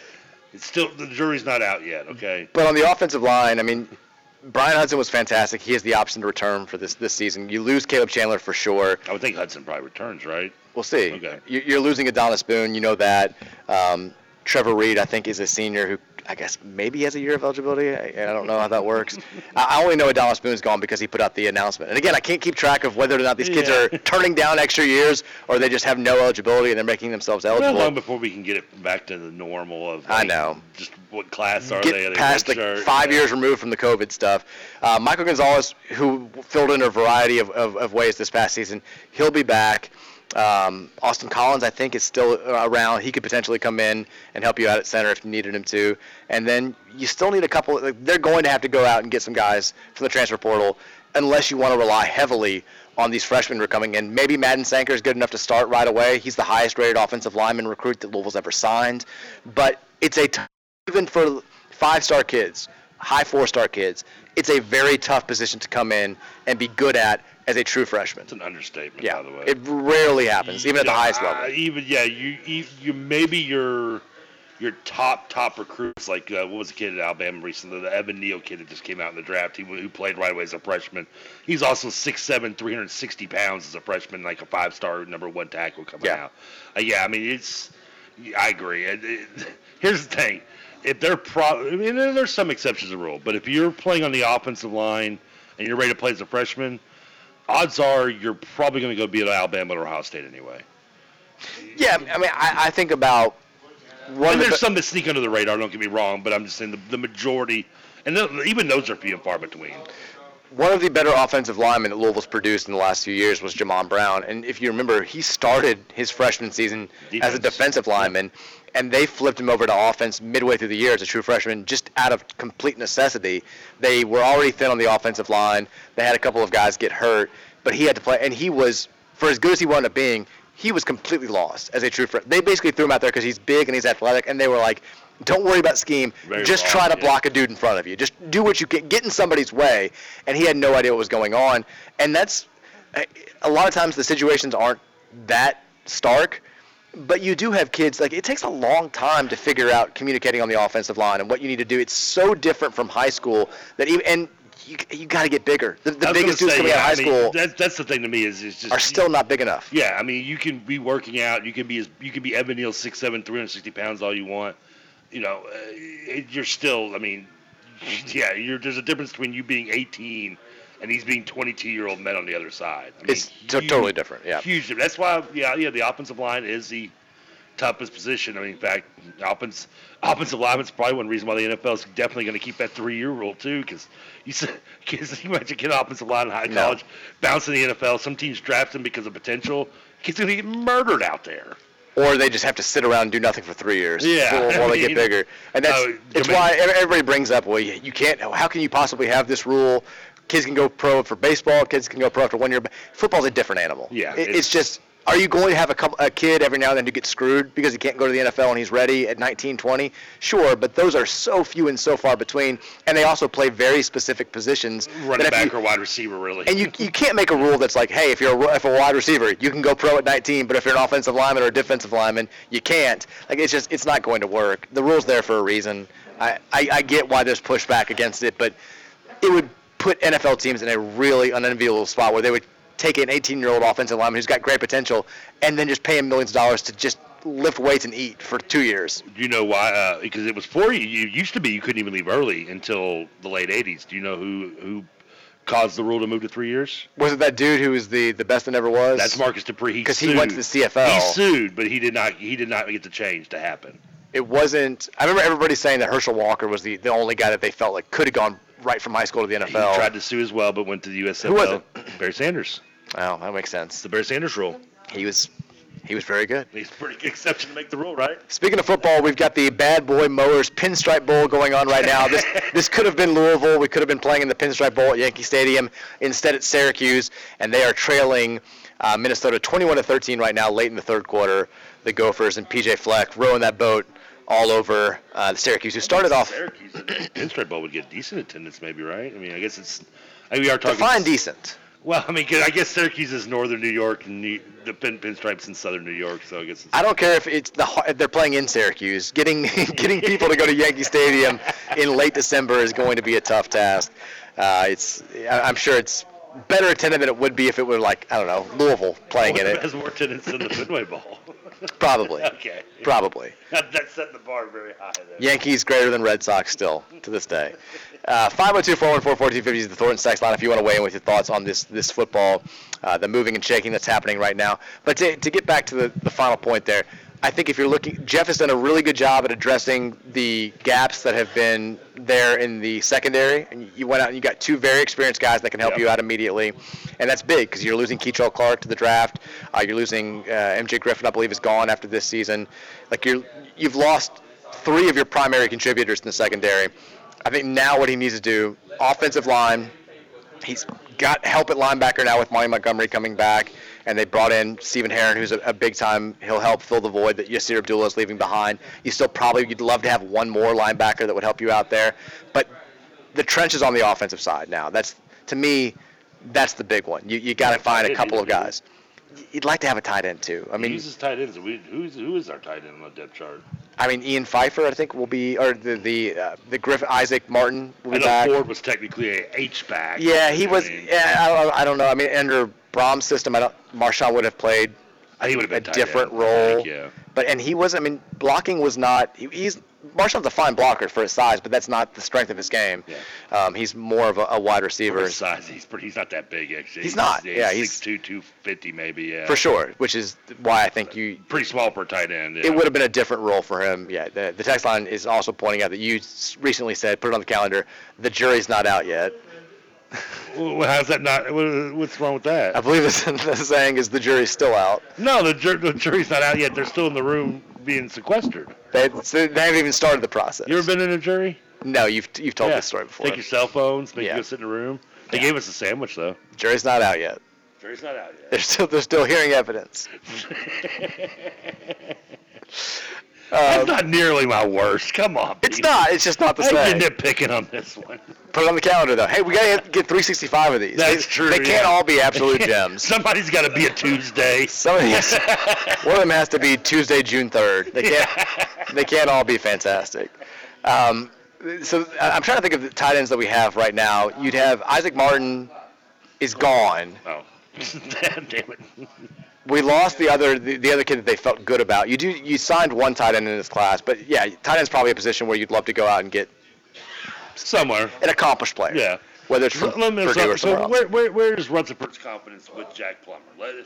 Plummer's the guy. Now I don't want to say I've been hard. I want to be confident he can be good, and he's shown like in Cal that he can put up the numbers. He didn't look awful at Purdue when he was able to play. Mm-hmm. But I guess I'm slightly nervous, but I'm going into optimistically, if that's a word.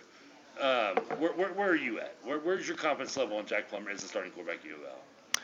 I think he fits what Louisville was looking for in terms of he's a one-year guy. That's what you wanted. You didn't want, because you've got Pierce Clarkson there, I'm assuming you didn't want a kid coming in who is like a Hudson Card situation who did wind up going to Purdue where he could be your starter for the next 4 years, theoretically. He's got 4 years left, maybe. Yeah, he's redshirt freshman, right? 2 years. He has the arm strength to get it done in the system. He knows the system. If Brom was able to turn Aiden McCool into a guy that could lead them to a Big Ten West championship, and McCool, right? I thought it was O'Connell. Oh, Aiden O'Connell. Yeah, you're thinking. I'm thinking the basketball player. Yeah. Aiden O'Connell. Thank you. Hey, who am I to correct somebody? I said McCool. You said McConnell. I had to double check because I'm like, no way, I'm right. For a second there, I was like, yeah, it's definitely McCool. Like, oh, that's the basketball player.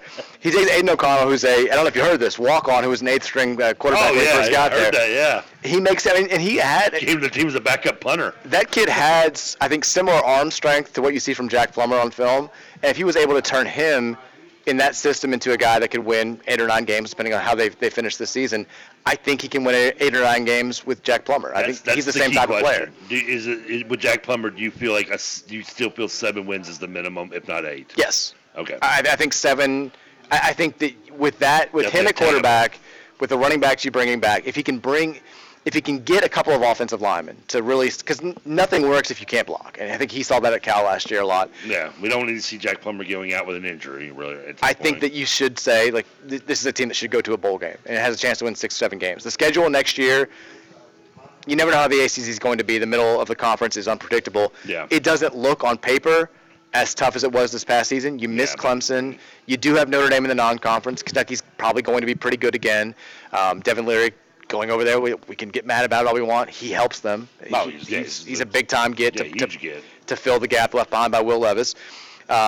Indiana they've been down. Who knows how they're going to be, but that could be a weird game. Jeff Brom does own the Hoosiers. Yeah. And then Murray State is the other non-conference opponent. But you avoid Clemson in conference play. You do get Florida State. But like you avoid the one team that you've circled on your conference schedule in recent years and said that's the only more likely loss than not. I think it's a schedule that you've got an avenue towards 7 or 8 wins. I agree. And you're also right, though. You can't predict. We spent this time last year talking about how Syracuse should be the win and this and that, and Syracuse turned out to be pretty damn good.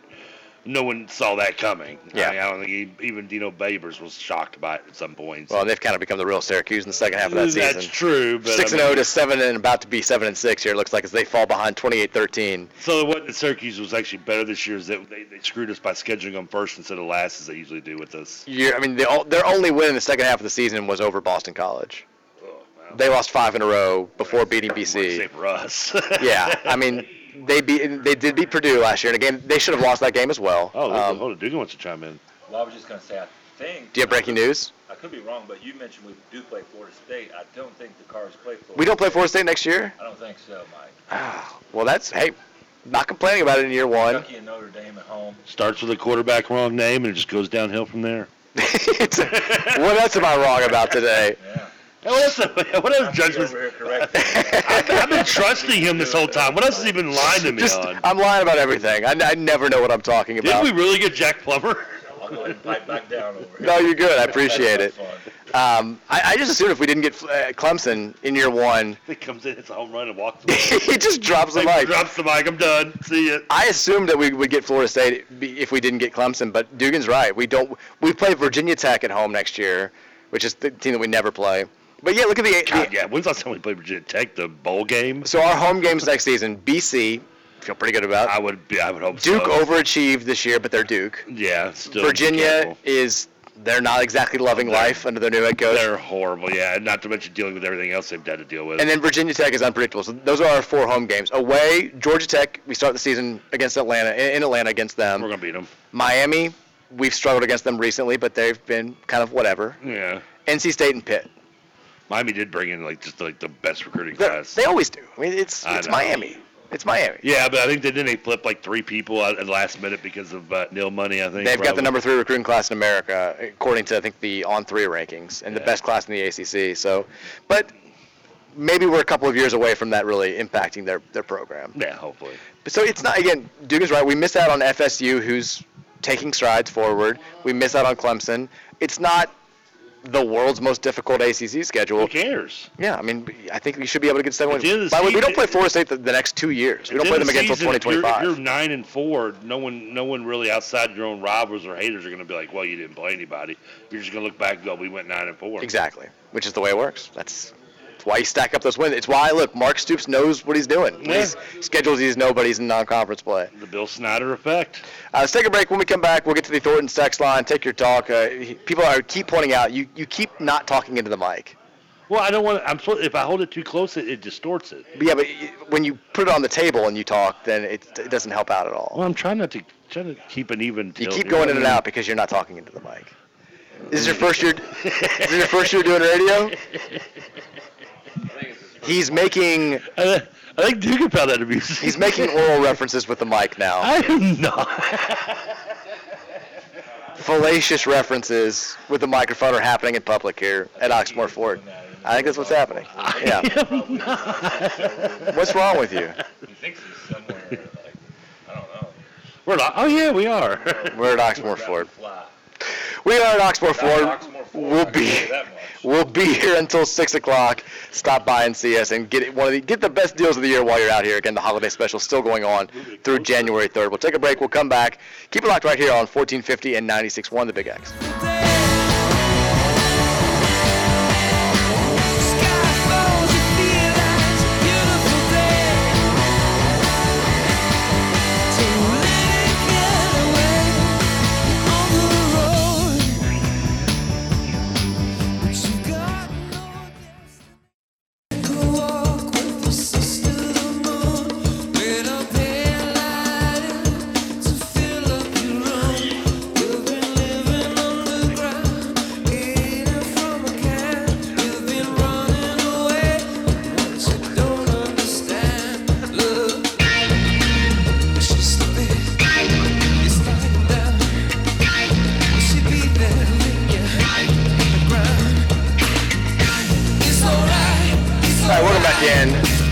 Live here on 1450 and 96.1 The Big X from Oxmoor Ford. We're here until 6 o'clock. Stop by and see us. Get some of the best deals that Oxmoor Ford gives you throughout the year. Holiday deals, holiday specials still going on that will be going on until January 3rd. Stop by and take advantage. Texas on the Thornton's text line, by the way, 502-414-1450. As always, we talked last segment about football, Jack Plummer, the addition that was announced last night, how Jeff Brom has done in the transfer portal, what he still needs to address. Now we want to hear from you on the Thornton's text line, which is mostly just people telling you to talk into the mic at this point. I'll speak. I mean, hopefully I sound better. I mean, Scoots is better sounding. Yeah, just do what Mike says. Talk into the mic. I think that might be the problem. I have spent the last 2 years doing everything Mike says. That's the least true thing that you've ever said. Mike tells me to do something. Mike's like, you need to watch this. I watch it. Mike's like, you need to wear that. I put it on. Mike's like, you need to go out with her. I call her up. Mike says, eat this. I swallow. No lie bigger than that. No lie bigger than that in the illustrious year and a half history of the Mike Rutherford Show. And one thing you've recommended I didn't do. I mean, do you want me to start?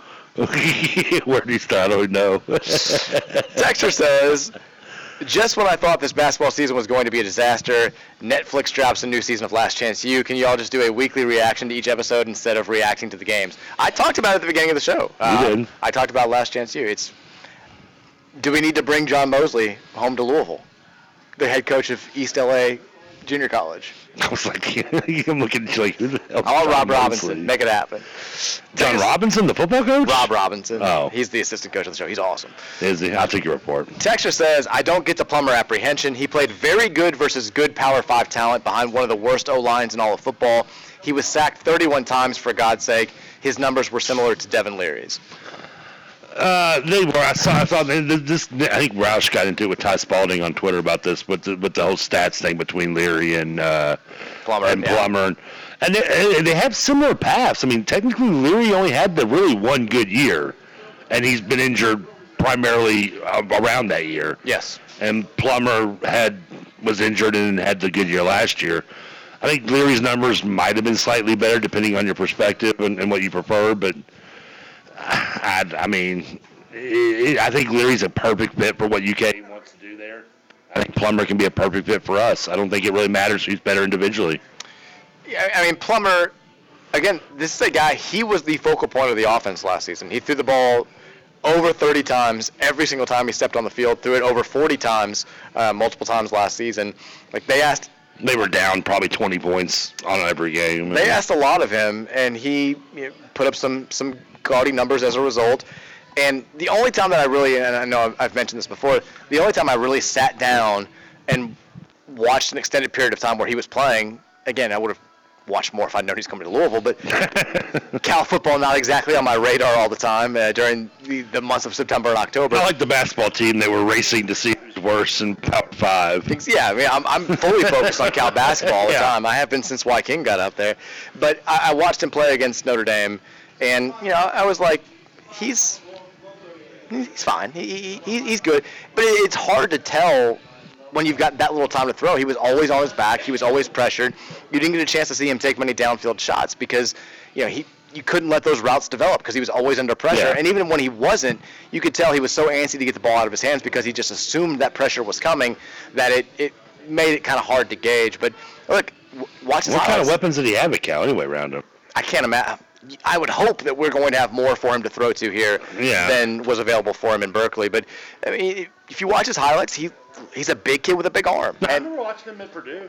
I do. I mean, that's been it feels like many years ago now. But, no, I remember his freshman year at Purdue. Texas says, with Jeff Brom's passing offense, would Tyler Harrell consider coming back to Louisville? It's already decided, right? Say what? I thought he already decided. What do you mean? Harrell, didn't he already declare for the draft? Is he leaving Bama?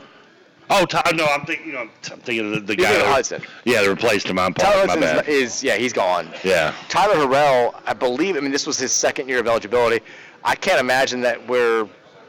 You think him and Jordan Watkins are kind of regretting it now with what didn't achieve this season in their transfers, and now seeing Brom coming here and going, maybe if we just stuck it out one more year, we'd be. Watkins maybe, because I think he's voiced his support for Jeff Brom on Twitter and said, like, now you guys got a real coach, all this stuff. Harrell, I think, it's hard to say without knowing what he got to go to Alabama, because I assume it was something that was an enviable situation for him. And to just go down because he there. didn't play now doesn't mean he's not going to be playing next year. Alabama. He was hurt for a lot. Yeah. It wasn't like they just had a bunch of dudes who were. There was a lot of interest. I follow Michael Casagrande, who covers Alabama football for the newspaper of note down there. He's from Louisville. He's a good guy, but there was always interest from his readers about what's going on with Tyler Harrell. Is he warming up? And he was by the time he got healthy, Bama was, as Bama tends to be, kind of a machine. They've got their guys already in place. Oh, yeah, he struggled to get on the field. Well, that's just it. I mean, look at Devontae Smith. Won a Heisman there. He's an awesome NFL wide receiver. Didn't even get really a chance at Alabama until the guys in front of him got injured. Yeah. And then he was able. Jamison Williams and who was the other? I forget the other wide receiver now off the top of my head that they got hurt there. But yeah, I mean, he that's how he got his own shot. This guy won a Heisman. Yeah, I've got no inside information, but I would assume Tyler Harrell is probably going to be sticking around at Alabama. I would think so. Jordan Watkins, I assume, is going to be sticking around at Ole Miss. But look, there's a rift between the aspirations guys in UK now. It seems like Chris Vaughn now doesn't like. Maybe he's back in the fold. Jeff Brom's going to bridge that gap. Maybe some of these kids that we've been losing to not just Kentucky but to other schools just because Chris Vaughn, for whatever reason, did not like U of L under Scott Satterfield or Bobby Petrino. Maybe we can get back into that. Who did we pick yesterday? Did I pick Kansas or Arkansas in the Liberty Bowl? I don't even think we picked the game. I know we both picked Oregon. That's what it was. It was Oregon, and I picked Texas Tech won, didn't they? Texas Tech won. I fell asleep during that game. I turned it off, and it was Ole Miss had scored late, but it was still like a 21 game, and I was like, I'm turning this off. I'm done. Texture says. Who won the Oregon game? Oregon won by a point. Did it? Oh, wow. Okay. I thought they were going to win by 14. I think you and Patrick both nailed it in saying Oregon wins but doesn't cover. Yeah. So it was an entertaining game from what I saw. Texture says, is there something wrong with Trevor's mic? No, my mic is fine. There's something wrong with me. Texture says, what's wrong with Trevor today? Well, I mean, why is there something wrong with me? Texture says, Mike says, I eat this, I swallow. I heard it. I chose to ignore it. I chose not to give it more attention than it deserved. I knew the text line would. Text says Plummer had 126 yards rushing last year. How many times was this man sacked? 31, I believe, is the official number. I mean, if he had 136 yards rushing on 31 sacks, he could have had 500 yards rushing. Really good. I mean, because that's the thing that sucks about it in college is that when you lose the yards for sacks. So, I mean, 31 sacks. You'd say on average 3 yards lost a sack. I mean, it's a lot. Yeah. What's 3 times 30? That's 120. 3 times 30. Yeah. 3 times 30 is 90. No, that's right. Yeah. I was doing 4. 4 times 30 is 120, right? Math on the Mike Rutherford Show continuing to be an issue.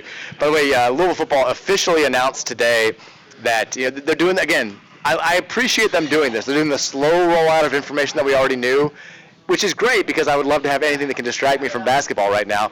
But Ryan Wallace was officially announced as Louisville's new tight ends coach today. He does come to Louisville from Purdue. His dad is on the same day we asked who's going to play tight end. Yeah. His dad is the head football coach at St. X. He's previously at Bowling Green. Oh, okay, yeah. One of the more successful high school coaches in this area for the last couple of decades. And Ryan was a guy that, I don't know if this ever became public, but Scott Satterfield tried to poach him from Purdue last offseason. Tried to go Jeff Brom got one of Satterfield's guys. Satterfield tried to return the favor, tried to get Ryan Wallace. Wallace said thanks, but no thanks. He has a reputation for being a very good recruiter. He's also coached a number of tight ends that now are in the NFL. Mitchell Henry, Tyler Higbee, who went off for the Rams last week. Mm-hmm. They were products of Ryan Wallace from his time at Purdue. He's got a good track record of developing kids and also a good track record of having a good reputation on the recruiting trail. As much as important in the recruiting trail in general, but it's also locally here. So, I mean, got to keep getting those local ties. For sure. So very happy to have him here. And again, his dad, Kevin, is the 4th winningest coach in Kentucky high school history. He has 346 victories from his time at Warren East, Bowling Green, and now St. X, where he's turning them back into a state Wagner's biggest win in program history was against him at Bowling Green. Well, way to kind of crap on the hire there, Trev. We're trying to say good things. Is this Ken Wallace? Yeah, I told you the story about when we met Ken Wallace on KRC. No. And we just, Nick and them started telling stories about, the best part of their high school days. And Kevin's sitting next to me ready to come on the show. And then, the best and kind of worst, or best and worst memories of your high school play days. And I said, well, best for me would be Cortez Reese catching a slant on the 50-yard line, breaking it up the middle, and we beat Bowling Green to go on to lose to Highlands. And then Ken Walsh goes around and goes, my worst memory, Cortez Reese catching the ball to 50, breaking free, and then losing. Because that Bowling Green team, he'll hold it up, say we could have beat that Highlands team. That's very we funny. were that good. It was a rainy, cold, nasty day. Wagner was able to keep the score low. And I want to say it was like 13-7 was the final or something. But and of course, Highlands beat Wagner 56-7 the next game. C was angry that day, my friends. Yeah. When you lose 56-7 and Lorenzen has 3 pass attempts, it's not a good sign. Texas Plummer had negative 126 yards rushing last season. Oh, that's worse than 126 yards. That also makes more sense for somebody. Hey, that makes my math. So it's been 4 yards lost at times 30 sacks, so that'd be 4. Yeah. There you go. Yeah. 31 sacks. Hey, my math is not that bad. It's not terrible. What's 4 times 5? Say it again. I was coughing. What's 4 times 5? 20. 10 times 3? 30. 11 times 6? 66. Look at you. Math whiz. Oh, you should have. I thought you were going to say, give me somewhere I had to say 69, but maybe. No, I wouldn't do that to you or me. No, you told me basic math, I'm okay. It's when you start doing the divides and fractions, that's when you lose me. I was good at basic math until like 5th grade when they started working in the letters and stuff, like the symbols. Yeah. And I'm like, no, this is letters are for different. That's English class. I actually came in second in one of the the math contests. You get on stage, you do the spelling bee version of the math. You do like the flashcards. Well, you go on stage, just ask you a problem, and you have to answer it like you just did to me right there. But now, granted, I did that in 4th grade when it was just all addition, subtraction, and multiplication. We both peaked in math at about 10. Yeah, when you get to that part where you start adding other stuff to it, it's like, yeah, that's not. I'll never forget my freshman year in pre-algebra. I took pre-algebra my freshman year because I didn't pass it in my 7th and 8th grade years, so I had to take it my freshman year in high school. I was trying to do the math in my head. I was like, I was like pre-algebra. When did I? I'll never forget the story. Mr. Love, God love him. I get an A in this class, and so my sophomore year I take an algebra. I'm failing. I mean, I'm flunking bad. And Mr. Love just looks at me and goes, Trevor, you were one of my best students last year. Why can't you grasp it? And I said, Mr. Love was my 3rd year taking it. I was like, by my senior year, I'll be acing this crap. I mean, it's like when my Spanish teacher asked me, man, well, how can you not grasp Spanish? It's so easy. I said, Mr. Ross, I'm failing English. What do you want? You needed to. Gosh, who was the UK guard? Eric Bledsoe. You need to get on that algebra plan. Where you're somehow acing algebra 2 before you take algebra 1. Man, when you said pre-algebra, I'm like, wasn't that like freshman year? Yeah. No, I failed it 7th and 8th grade year, so like you got to take it 8th in your freshman year. I'm like, 3rd time's a charm, baby. The best thing about Trinity, and I don't know if this is still the case, like even being in the AP track, you didn't have to take math senior year if you didn't want to. Now, like every other AP kid did. They were like, I gotta get ready for college. Like this is college credit. I'm taking algebra 3. I'm taking advanced geometry. And I was like, no. I was like, I'm not doing it. You tell me I don't have to take this. I'm gonna make senior year as eligible as easy as possible. I'm not taking math. They made me at Western I had to take 2 0-level classes my freshman year, which sucks because you're not getting credit for them. And one of them was math. Oof. And I just never forget, I was sitting in there, and the first day they're going over addition and subtraction, and I'm like, I feel like Peter when they made him wear the water wings and helmet. And I'm like, seriously? And I look over, I'll never forget this woman just taking notes furiously. I'm like, ma'am, you have wasted your money here. I'm just telling you this right now. The best college, like, awful class story, and this is why I do the show with you, I do the podcast with Danny. You guys are kindred spirits in a lot of respects. But Danny, there was a special English class, like you had to take English 101 if you didn't have like credit from high school to get out of it. Yeah, well, they made me take English 0 level, unfortunately. And so Danny failed the first semester of English 101. And so if you failed it, all the kids that failed it had to take it again second semester, which wound up being a class of, I think, 6 people from the entire freshman body of age. And one time Danny fell asleep in that class of 6 people. He's like, they noticed when you fall asleep, there's only 4 other people sitting around you. I was like, that's amazing. Texas says, let's settle this now. TK ate some salad, not a salad, which is what he agreed to. A salad means the entire thing. You're courting bad karma for football right now, TK. Oh, I mean, you're tomato. Neither one is going on my salad. You can eat. Just say you eat a salad. It doesn't mean that doesn't specify the whole thing. I disagree. If you said last night I ate a pizza, I would assume you ate the entire pizza.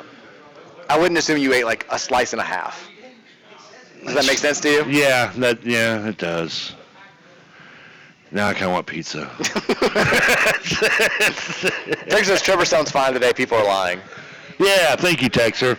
Texas, a great New Year's resolution for the Big X would be to update the station's website. The most recent thing on there is the press release of the debut of your radio show. I'll be honest with you, I'm amazed that's on there. Every time I look at it, because I go there to get the link to put it on the website when I'm linking the show. Like, you can stream it here. All I can think of is the episode of The Office where Ryan tries to launch the new website, and Jim's like, I actually think our old website's just fine, and it's like coming soon in 2004. It's like it's TBA. It's like, coming soon 2004. It's all I can think of every time I go. I think it's got. I had to look at it because I would. Here's the problem: is I would love to be able to. I don't have access to it. I've never had access to it in 10 years I've been with the station. I don't know who has like the passwords to it, but like if you go on there, like it has like bios of like people who haven't been here for like 8 years. I believe it. Texture says, basic math, I'm okay. Quote from Trevor. And then he says he thinks that 3 times 31 is 120. I think he said 3 times 30. You said 3 times 30 is 120, which also is not I goofed up a little bit. Subconsciously, what it was in my mind, I knew it should have been 4 because that's how the math really worked out. You were in the ballpark. I was in the area. Texas says a salad means 1 salad. Well, it depends. Maybe the problem isn't in how much I ate, it's how big a salad I ordered. Texas says, have you rigged the vote for Bring Brom Home Guy to win the person? No, I haven't checked the You've voting. never rigged a vote anyway, do you? I wouldn't know how. Bring Brom Home Guy is winning the current Card Chronicles Person of the Year. He's got 412 votes. The volleyball team is in second with 341. I'm voting for him. I mean, the commenters are furious about this. I'm just now seeing this. The fellow finalists, for anybody wondering, Yasir Abdullah, John Cunningham, the Cincinnati athletic director, and Deion Branch were the 5 finalists. I love how you have to remind people when you say John Cunningham, even with me, you're like, you gotta specify to say who he is, because otherwise everybody's gonna be like, who? Well, I listed like the 5 finalists and then like had their accomplishments underneath them. And with John Cunningham, the first thing I was like, Cincinnati athletic director. That's all you gotta put. If you didn't know, you'd be like, who the hell is this guy? Why is he Person of the Year? Before we take a break here, reminding you guys again, if you have heating problems this winter, it's warmer now. It'll get cold again before it gets fully warm. You know how Louisville works. It's going to be 61 week. It'll be back to like negative 15 2 weeks from now. If you have heating problems when that happens, there's only one place to call. It's our guys over at AirServe. AirServe, only place here locally that has technicians available to serve you 24/7. If your heat goes off at 2 a.m., you got small kids, maybe some pets, they can't make it through the night without having that heat come back on, you can call 502-264-9662 at any hour, and someone's going to be available to take your call, and a technician can come out to your house and fix your problem. Whether it's too hot, too cold, too dry, or too polluted, AirServe is going to make sure you're comfortable and breathing the highest quality air. Visit them online at airserve.com/Louisville, AIRESERV.com/Louisville, or again, you can call them directly at 502-264-9662. We'll take a break. 5 o'clock hour is up next. Keep it locked right here. It's the Mike Rutherford Show here on the Big X.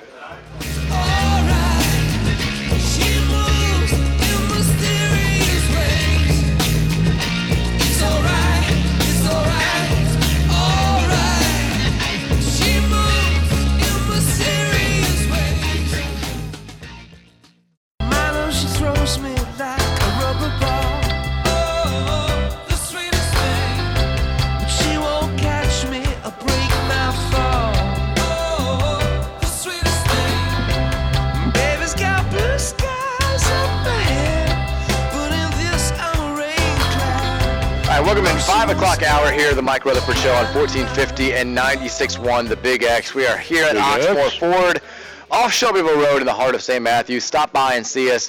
Holiday deals still going on here at Oxmoor Ford. The best deals of the year if you want to save money on any Ford car. Come out. You can save up to 20% right now until January 3rd. So stop by Oxmoor Ford this weekend. And if you're coming next hour and you mention a Big X, you can smack me across the face. That is a deal. That's I'll take it. We've put that out there. Nobody has stepped up to the plate yet. We have an hour left of the show. You ever been smacked across the face? Yes. Like a slap bet? No.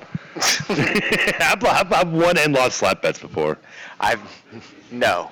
My favorite bet was the U of L UK game. It was the Chichester turnaround shot year. Oh, yeah, for sure. Where, me and my buddy... Derek Jasper, eat it. Yeah, exactly. Me and my buddy had a bet, and the loser had to take a Ric Flair chop to the chest. Good Lord. And then I just want to say right now, how long ago was that? What year was that? I want to say that was 2004? So we're almost 20 years removed. And no, it had to be later than that because Chichester played football through 2009. It was Gillespie year. It was one of those games. It was 07 or 08. So we're give or take 15 years removed from that. And to this day, Paco still hasn't taken his Ric Flair chop from me. Paco. Come on, Ruben. What do you... At the time, he was like, "You're too drunk. You're gonna put a hole in my chest." I'm like, "That's the point." Now take your shirt off. Yeah, I made the bet for a reason. Do you miss? So, this week the theme. We talked a little bit about this at the beginning of the show. We're less than 48 hours away from the Battle for the Bluegrass, Louisville Kentucky basketball. For the past, I know there've been some down years recently because Louisville's been a little bit down. Kentucky was certainly down 2 years ago. Reminder, Louisville has not lost this game in the coronavirus era. Since COVID became a thing, we've not lost to UK. That's right. That's how long it's been. But when Pitino and Calipari were here, there was just such the storylines leading up to the game were so vast. They were almost always both ranked in the top 15. They were off to great starts. They both had national title aspirations. You've got Pitino taking shots at Calipari in the media. You got Calipari taking shots back in the media. You got the fan bases at their throats. You got the dialysis center fight in 2012. You got all this stuff happening. It's a classic. And this week, it's been just Louisville fans being, I think, resigned to the fact that this is a historically bad season and they're going to lose this game. To Kentucky fans hating their team, being ready for Calipari to leave, and thinking they're not going to beat Louisville by enough. It's just it's the saddest collective the fan bases have ever been going into this game. The closest thing we've had to a controversy was that KY Engineering guy putting the video of himself shooting at the Caber Center and throwing L's down on Twitter today. And people were like, "How is Kenny Payne letting this guy into the building?" And he's like, "This is an old video. This was when Chris Mack was the coach." That's the closest thing. Chris. That's the closest thing we've had to a controversy this week. Besides that, it's Louisville fans being like, "Yeah, you're going to beat us," and UK fans being like, "Yeah, but not by enough." And that's it. It's a sad state of affairs. So is the question in short, I guess, when's the last time we've been this kind of, I guess, enthusiastic on both sides of the rivalry? Neither side feels like they have mojo, right? Because there's been years where one's down and one's up, and vice versa, and yada yada. Some both up. Yeah, but when's that? There's just there's no smack talk to be had because Louisville fans. I feel like even if a Louisville fan says, and you said you're kind of, you're getting more excited for the game as it gets here. Even if you're a Louisville fan who's like, you know what, we're going to shock the world, we're going to beat you on Saturday. You got UK fans who are like, probably not, but I wouldn't be surprised. This guy sucks now. It's just both sides are so unhappy. I mean, it's never been like this before. I mean, for the record, take it with a grain of salt. I was excited to watch the Maui tournament too. So I mean, you were. Didn't go great. So yeah. So just because excitement doesn't mean anything out of it. Trust me, it could be bad. I'm trying to think back in my mind, when would be kind of both teams, because the Gillespie 2 years, Louisville was at a peak. Good. We're really good. And, it should be said, even the Gillespie 2 years, he made the NCAA tournament, was SEC Coach of the Year in year one. The second, and they were bad, but not they were still NIT good in year two. Yeah, and Louisville was obviously, Elite 8 level at that point, and had, as you said, aspirations of winning a national title. Mm-hmm. I'm trying to think, maybe even first year Pitino was going out or something. It just keeps going out. Your mic keeps going out. First year Pitino, whether Louisville was down or not, you have just the excitement of having Pitino and where we were at that point early on. And Kentucky was had a pretty good team in 01, if I remember right. That was even though they got beat in the tournament in the second round of UAB. That's good Lord. I don't know. 87. Do you have to go all the way back? Seriously, Louisville's having a down year. They don't end up not even making the tournament. It's putting it nicely. We've never been in this position before where it's been this bad. And UK, I think, they're clearly, their concerns are different than our concerns. They're talking about, we thought we were preseason number 2. We thought we were national title good. We still may end up being that way. But right now, it doesn't look like we're going to win a national championship. That's the expectation here. But I don't think any UK fans are even though it's being talked about, they're not seriously, at least yet, upset about potentially missing the NCAA tournament, whereas we're like, we could win out, and I'm not sure we're going to make the NCAA tournament unless we win the ACC tournament. If you're a Kentucky fan and you think you're not going to make the NCAA tournament, you're just one of those guys that you think you suck at everything, and you're like, oh, we're going to get beat, we lose. I get because the bracketologies, there are a couple of them that don't have UK in because they're net ranking and they don't have any quality wins. But they're 1-4 versus top 25 they're teams. They're going to get. They're not going to miss the NCAA tournament this year. If they do, then they're probably going to fire Calipari. But that's not. It shouldn't be a legitimate concern at this point in the season. Now, if you lose on Saturday, then you can start talking about it. But our problems are different than their problems. Let's just say it's like it's like Elon Musk having some trouble with Twitter, and I don't know, having some whatever the worst thing that's happened to you in the last 2 years. No, this is a pure example of problems. first world. Like Kentucky's having first world problems. Like, oh, my internet's moving slowly, right? Or the seat warmer in my car is malfunctioning. Louisville, on the other hand, is on the street corner begging for scraps. Yeah, we're sleeping under overpasses. We're sleeping in overpasses. We're begging for food. That's where we're at. Okay, two completely different worlds. Yeah, we're upset for different reasons. And like I said, I think Louisville fans, at least as far as this season is concerned, if you're talking about the sports stages of grief, Louisville fans are kind of at the acceptance level. Like they're certainly not there for the whole Kenny Payne era. That's still up for debate. But for this season, I mean, I don't see anybody predicting Louisville turning this around and making the NCAA tournament or doing it. Like, we all know where we are. With UK fans, they're more in the anger stage. They know they should be better. They think that they thought they were going to be better. They probably should be better. They definitely should be better. And they're sitting here, I think they're a little bit concerned that it's not going to get enough better to where they're going to be making a deep run in the NCAA tournament. I mean, when it comes to Louisville, I don't know if you're in the same place I am. I mean, I'm not completely there on a every play basis, but I mean, I'm kind of more at the point where, like, early in the season, you see the mistakes, you get frustrated, you yell at the TV. Now it's like, and maybe Texas Tech did this to me, or Arkansas, or Cincinnati, the Maui in general. But like now, at some points when I see these things, I don't yell or scream. I just kind of almost laugh and cry, and more. I'm just like it's what I expected. Just here we go again. I mean, there's no reason to blow a top and scream at TV because it's not going to make a difference at this point. It ever does. It really drove the point home. Like when I was getting ready for the NC State game last week, a week ago today, like usually when I would be leaving the radio station for a road game against a good conference opponent, like I'm listening to Paul, I'm getting it fired up, I got all the nervous energy flowing, like and like you just like now the game start and I'm sitting there and there's just like nothing. Like if I have to walk away for a play, like I'm fine. Like I still pause it, but yeah. There's nothing. I mean, I do too. But like if something happened, like if I had to miss a chunk of the game, like now it's not like I'm like living and dying with every single dribble, and my emotions are fluctuating. And you just kind of like I'm watching, I'm cheering, I'm hoping that we win. But you realize there's nothing really substantive, at least as far as like this season is concerned, to be gained or lost. No, yeah, you're right. These games. The NC State game, for example, it started at 7. I usually would run home, get ready to watch the game.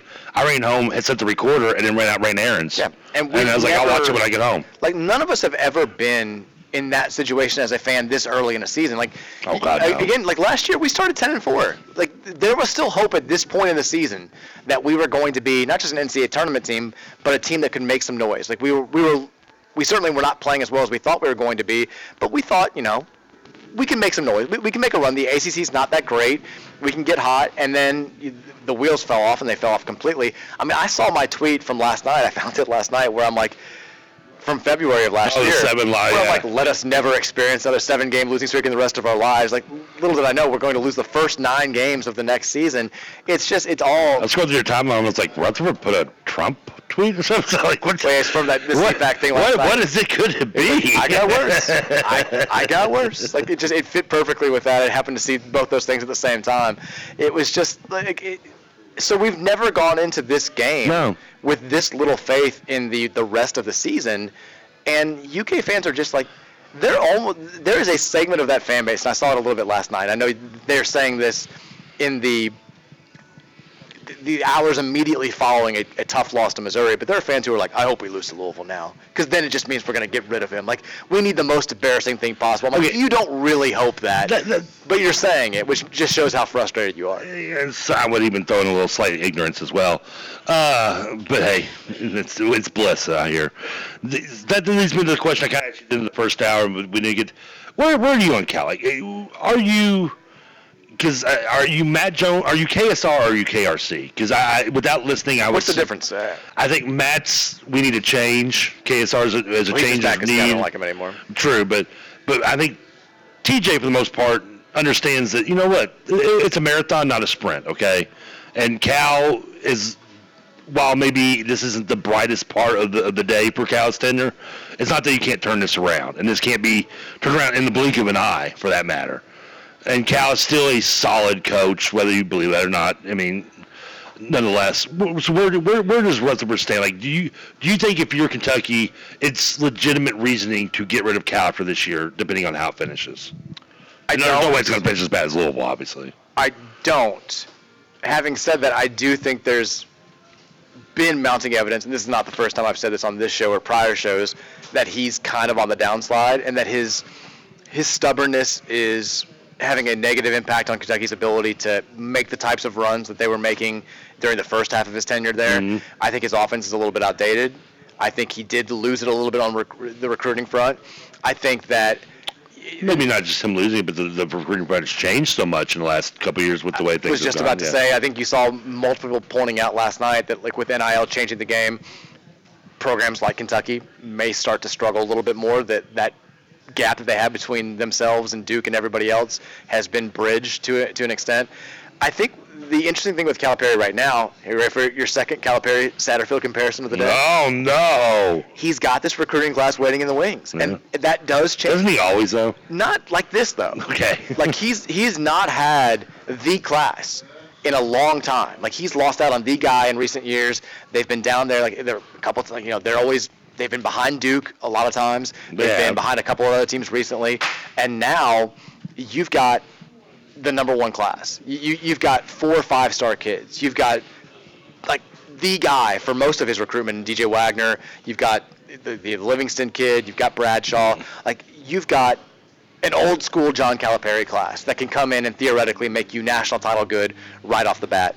And I think that, like, let's say the season plays out and they're a 4 seed, they lose in the second round. Okay. That's clearly not up to their standards. No, it's not what they've been doing. But I don't think that you can fire him because, he was a 4 seed this year and a 2 seed the year before, but didn't have as much NCAA tournament success as you're used to. I think you have to wait and see what he does now that he's getting back to, maybe it just becomes a one-off, but maybe it becomes back to being a trend, recruiting at the highest level possible, because that's when he was getting these types of classes from 2010 through 2015, he was producing some of the best teams in the country. And now that he's back doing it, I think you have to give him a chance and see what he does.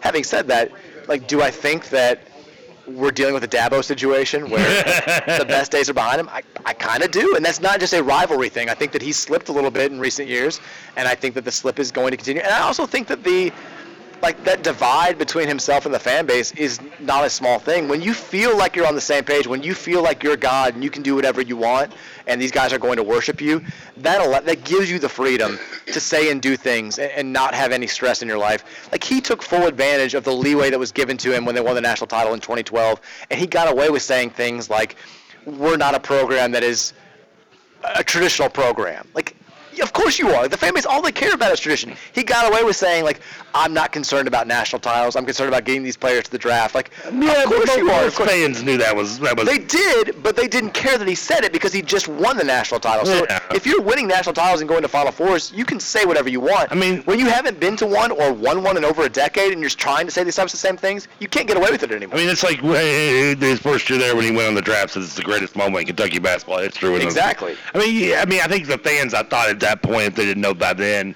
and that's his first year, so probably not. But by 2012, most of what he's saying is to recruits and just basically just trying to sell recruits and not worried about what. But it doesn't play anymore. I mean, we're dealing with the same thing here. Where what Kenny Payne's philosophy of love him up, and I get the downside. We're not going to use NIL. It works if you're winning.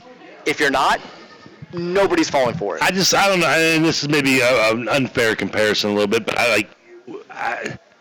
part of me, I enjoyed. I wanted to run Cal out because I think Cal is still a good coach, and I'd love to see him get rid of Cal and then screw that up and hire some mistake and fall behind us. That is what my fingers were crossed for. Don't get me wrong, but I think back to like with Pitino in Louisville early on, with the frustration you heard in Louisville fans, in his early tenure because he hadn't gotten that title yet, and we're in year 6 and we got one Final Four, and where are we at? We're supposed to have multiple championships, yada yada yada.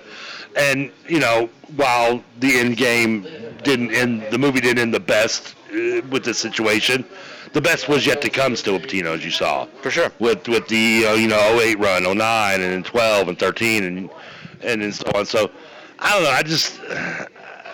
There's going to be down times. And I know they've been down right now more recently in the last couple of years with the loss to St. Peter's last year, and then the team was banged up a lot. And then, obviously, the 9-win season, but to me, I feel like it's you're playing for the now instead of looking at the big picture when you're wanting to run Calipari out on a rail right now. Well, the question always becomes when you're having these talks, because the simple thing to say is it's not good enough and it needs to change, and that's I think true if you're a UK fan. The more complicated part is who do you bring in immediately that's better? Who's out there that and look, I'm not saying Kentucky's not an attractive job, but Billy Donovan. Who's out there right now that you guarantee can do a better job than Calipari at what he's doing?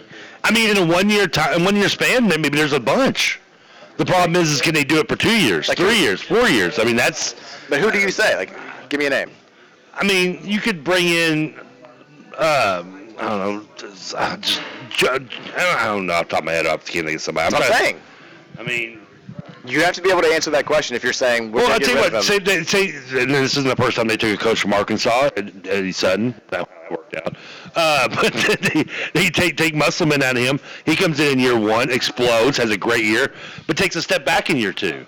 I mean, you can have the newness of the new coach is going to wear off eventually at some point. And he's also never been to a Final Four. Billy Gillespie came in his first year and won SEC Coach of the Year, as you just mentioned. He did. He also it was not good enough by Kentucky standards. No, he was an 8 seed, but I mean, but still, he came in and had a solid first year. But my point is, if you think that Cal's not getting it done at the level that Kentucky, he should be getting it done, which is an understandable stance to have, who can you bring in that's definitely going to be better? And because Bill Self's not coming. But other than the 9-win season, when is he? I mean. Sometimes just things don't go your way in a tournament. I mean, if you go into a tournament as a 2 seed, that's still relatively a successful right. You're obviously having a successful year because you're going in a tournament with a team that is considered a national championship contender. Which is what I said. But again, like we're making the same point. Like I'm saying I wouldn't get rid of him. Yeah. Okay. I'm saying we're operating under the hypothetical. If you go back to where we started this conversation of them being a 4 seed that loses in the second round this year, you would have then gone 3 straight years, 4 if you want to count the COVID year, without making it to the second weekend of the NCAA tournament. Like that's not the. That's what I really want to know was what you would do, what Rutherford would do. And my answer was I would not get rid of him. And nor would I. But I would just because as a Yoba fan, I'd want him gone. But that's no here nor there. But I think you can also recognize that. I think you give him the benefit of the doubt because he's earned it. But you also have to acknowledge that it has not been going the way that it should be in recent years, and there's a chance that the dude's just washed up. Do you think it's fair for someone like on the people like Matt Jones' side that are just pouring gasoline onto the fire of that underachievement? You think it's fair to Cal? I mean, I don't think it's fair or unfair. Like, who cares? Like, they're doing their job. They're giving their viewpoint. Well, no, it's just their opinion. But I mean, sometimes you could say, maybe pull back the reins a little bit, possibly. I mean, if you think that like Matt Jones has a, I say this, he's not doing it because someone's going to go like Willie Trevor, Brian Brown. Exactly. I mean, if you're saying, so I guess it's a touche. If you're saying that Jones is just saying these things because he has a bone to pick, because Cal for whatever reason doesn't like him anymore, doesn't give him access anymore, then that's one conversation. But if he genuinely thinks that whatever he's saying is accurate, then that's his point. Right. I mean, we've had the same talks when it comes to Kenny Payne and stuff. Like. Yeah. I think there's a difference. I mean, we've had reason to pour more gas in the Kenny Payne fire, and we've been trying. I think that's a safe statement. I think I've tried to keep it, not to use the backdraft reference, but I've tried to keep it contained. I've tried to contain the beast. A lot of backdraft references. Well, hey, it's a 2.5-hour movie. A lot of references to have. Only so much William Baldwin you can watch. Good Lord. Did we really need to see with Rebecca Tomei on the top of the fire engine making out? I mean, we could have cut that out. That was 15 minutes right there. I have no idea what you're talking about. You should go watch Backdraft. Maybe I will. By the way, Purdue is playing Florida A&M right now. Remember those guys? 19-8 is the lead that the Boilermakers have. The number one team in the country taking on the Rattlers, who are 2-8, playing good. the world's toughest schedule like they typically do. They do, man. Wow. They do. Give them credit.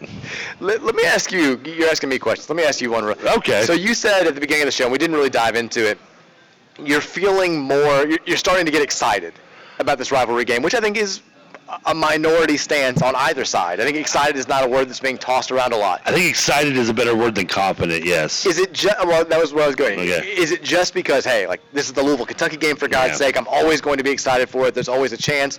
Or is it because you've seen Kentucky play more and you think this game is more winnable? Where does this excitement, what's the root of it? It's the I guess it'd be the former than the latter right there for you. It is the fact that the game is around the corner, and that I still love this rivalry game as much as anything. I mean, and I just excited to watch us play Kentucky. Like I want to. Now, do I feel like our chances have improved because I watched the way Kentucky played against Missouri, or somehow maybe I thought Louisville had the best loss of their season against NC State? They did. Not really. I mean, my confidence level is not really any higher unless I get to be. But the excitement of the game itself has gotten higher, and like just knowing it's around the corner and licking my chops and just having a chance to play it. Now, by halftime, that excitement might be completely washed out. By 5 minutes into the game, that excitement may be completely gone. But until then, the excitement is growing. I've always said, growing up around here and being a diehard fan of UK or U of L, there's only a handful of days, maybe 4 or 5 a year, where you wake up and things just feel different. Like Christmas is definitely one. Yeah. You know, Christmas Eve, I think, can be one. And regardless of how you feel about the other holidays, the day of the Louisville men's basketball game against UK is definitely another one. You wake up, the air just feels different, there's an excitement. And I'm sure that when I wake up on Saturday morning, I'll have some of that, but it's not going to feel like it has in the past, where like the night before, like I can't sleep, like I'm just so nervous and excited and all this stuff happening, because it's just, I mean, we all know where we are. We all know the situation. We all know, I mean, Kentucky fans know where they are. And if you're a UK fan, it's a very much to lose, not that much to gain situation. Beating Louisville by less than 10 would be one of John Calipari's biggest losses to Louisville, if that makes sense. Because, like, nobody's going to be happy about that if it happens. And the pressure that's on him, the disrest amongst the fan base, maybe his own disrest and dissatisfaction with his team only grows in that situation, even though you've won the game. And if you're Louisville and you play Kentucky to like 8 points or whatever, like, cool, we're showing signs of progress. We're still 2-12, and this season is going nowhere. They weren't as bad as we are now, but I mean, you look back to the 13th season where Louisville has to kind of scrape past that Kentucky team. 1-3 over that ITC. Yeah, and would go on to win the national title. Mm-hmm. So I mean, it happens. You know, it's funny, the excitement of the game. I mean, you really nailed it, because like over the years, like I can't, to steal like a line from kind of like Forrest Gump, like I don't remember my first outdoor picnic. You know, I don't remember actually many details of losing my virginity. I don't remember my first day of school. Don't? I remember where I try to block out who. She's kind of a big girl, man. You'd want to forget some things too. Oh, Lord. Hey, it all counts in love and war, right? But the point is I do remember, like, throughout even my childhood, I remember like the Louisville UK games, and not even that, like, where I was. Like I remember sitting in the den in '93 watching Mashburn put Rozier on skates at the top of the key, and we lost by 20. You know, a lot of them are bad memories from the '90s. Don't get me wrong, but and 2000s. Yeah, I remember. I'll never forget being in Ohio, New Year's Day, 1994.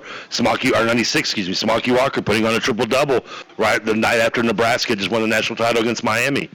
You know, just little moments like that. Like the '98, sitting out on the floor of my grandmother's living room watching the game as we upset them. You know, in Rupp Arena.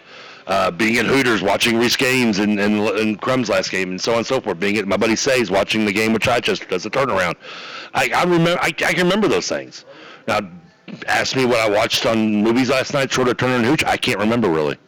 But I do remember, not every year, but the majority of those specific games from about 89, 90 on up until today, I can just tell you where I was and can remember the moments in the game. I mean, I think most fans on both sides can do the same. Yeah, and that's what makes this game just so special. You always feel like you've got so much to gain and so much to lose. Mm-hmm. And here's hoping we get back to that feeling. Like I've said it before. Like I remember sitting inside the Yum Center before the game in 2014. It was the undefeated UK team, the team that would go on to be undefeated. And we were, at that point, I think number 5. And it was the first time that we'd ever played a regular season game against them where both teams were in the top 5. And you're in that building, and, like, I was there early. We'd get seats. It was like 45 minutes before tip. And there's just there's nothing like that energy. It's this just mix of, like, fear and excitement and hatred, and just because all the UK fans are in there, and it just swirls and it just kind of envelops you, and it sits with you to the point where it's almost not fun until you feel like you're going to win the game, and I miss it. Like I miss having those emotions coming into this game, because the game, we played them a couple of years ago, and they were terrible. Like it was the worst UK team of my lifetime, and we were off to a good, not great start. And you kind of felt like you have to win this game. It made it more not fun than it was fun just to win a nerve-wracking game there in the final. Well, there's stress on that. I agree. And then we don't play last year. We've got this year's game, which feels just like just a total outlier in terms of we've never been this bad. They're unhappy as well. It's just I hope for the sake of the rivalry we get back to having all those usual emotions starting next season, because it's not as fun this way. Have you been to many of the UK games in basketball? I've been to 2 at Rupp Arena. I've been to probably 5 at home. The very first one I ever went to, actually, because I didn't go to many games growing up, the first U of L UK game I ever went to was the Edgar Sosa shot at Freedom Hall. I was working at the radio station that night. I had to work the board for something. I can't remember what now. I was at the Josh Harrelson game where he went off, which was terrible. That was the DeMarcus Cousins elbow drop game, right? No, the DeMarcus Cousins elbow drop was 09-10. It was Cal's first season. Okay, that was my first game. And that was, I take it back. I went to a game in the 04-05 game where we were 05-06. We were highly ranked coming off the Final Four, but we hadn't beaten anybody, and they beat the absolute piss out of us. I was at Rupp Arena with a bunch of my friends. We stand up. They're throwing ice at us during the starting intros, and my buddies are like, "Don't turn around. Just keep clapping. Yeah. Just keep clapping." And it got out of hand pretty badly. But I was at the Final Four game in 2012. I did go to that. Yeah, I almost forgot. Yeah, I was sort of there. I was so still hungover from the night before. That was a long day. I was actually at the most recent game at Rupp, the 2019-20 game, where we lost. So you've been to several then? Yeah, I've been to a few. Been to more basketball than football? I've been to more football. Like it was so exciting. I never got to go to the basketball. I mean, you mentioned the Cousins one was my first one ever that I finally got to go to, and it was just. It sucked it was lost, because I've only been to 3, and Louisville was 1 and 2 in those, because I did forget about the Final Four, and the other one was the 2013 team. The big year. I went to, because I had press credentials for it, so I went to that. God, and I was at 24. Like I mentioned, I was at 2014-15. I think I'm now that I'm thinking about it, like 2-5 for basketball games for U of L. Well, football, I know I've got a winning record. Football, I went to every football game from the first in '94 up until I think I missed my first one in 2003. I went to the first 9 or 10 of them. It didn't hurt that they were the first 4 were in Kentucky, and I had my own club season tickets, so it was easy to go. But I want to say it was maybe I think it was cracked. No, it was a 27-2. Well, that was cracked. That was second year, 08. Yeah, that was the first one I missed. Now, and actually, the weird thing is I had tickets, and I just didn't feel like going in. We did a pregame show right outside across the street. So hot, I was just exhausted because we had to set the stage up and tear it down. Me being, a very handy guy anyway. And I just remember being so exhausted. My buddy was just like, "You want to go in the game?" I'm like, let's just watch on this big screen TV right here. It was a bad game. And I'm kind of glad in hindsight I didn't go in because of it being that way. But the basketball, I'll just never forget. The first one I went to, and my uncle got me tickets. I was so excited.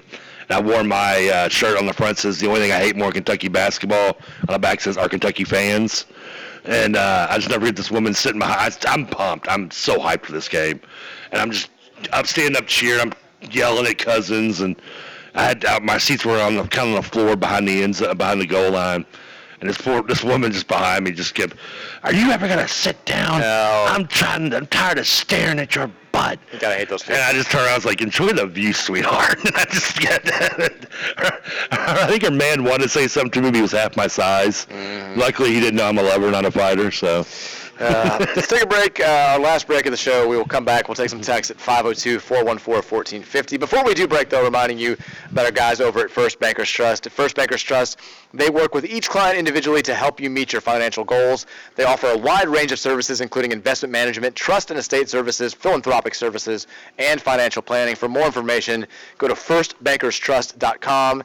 Winning rivalry games, getting recruits out of the transfer portal, making money, doubling that money, keeping that money. It all starts with one word, trust. First Bankers Trust, firstbankerstrust.com. We'll take a break. We'll be right back here with the final segment of the Mike Rutherford Show here on 1450 The Big X.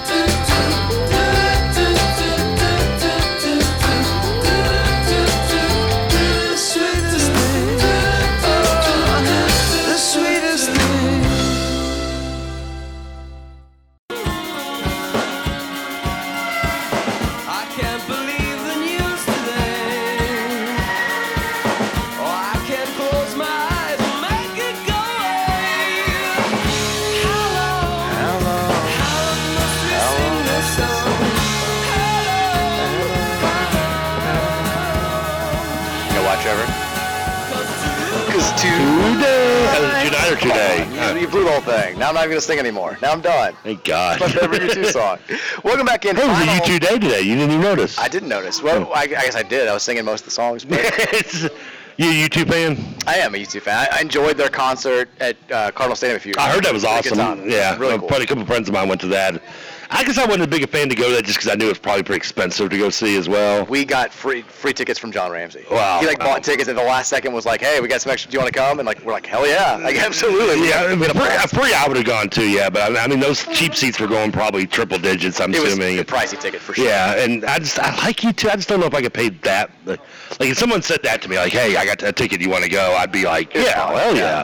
I'm just because of the fact I'm Irish, I need to go, right? I mean, it's just like, I remember the old late night CDs and the Irish band Rocks. Yeah. CD would come on. And it was basically U2, Sinead O'Connor, and Van Morrison, and like Cranberries. Cranberries. Like the only four bands that would just rotate those songs over and over.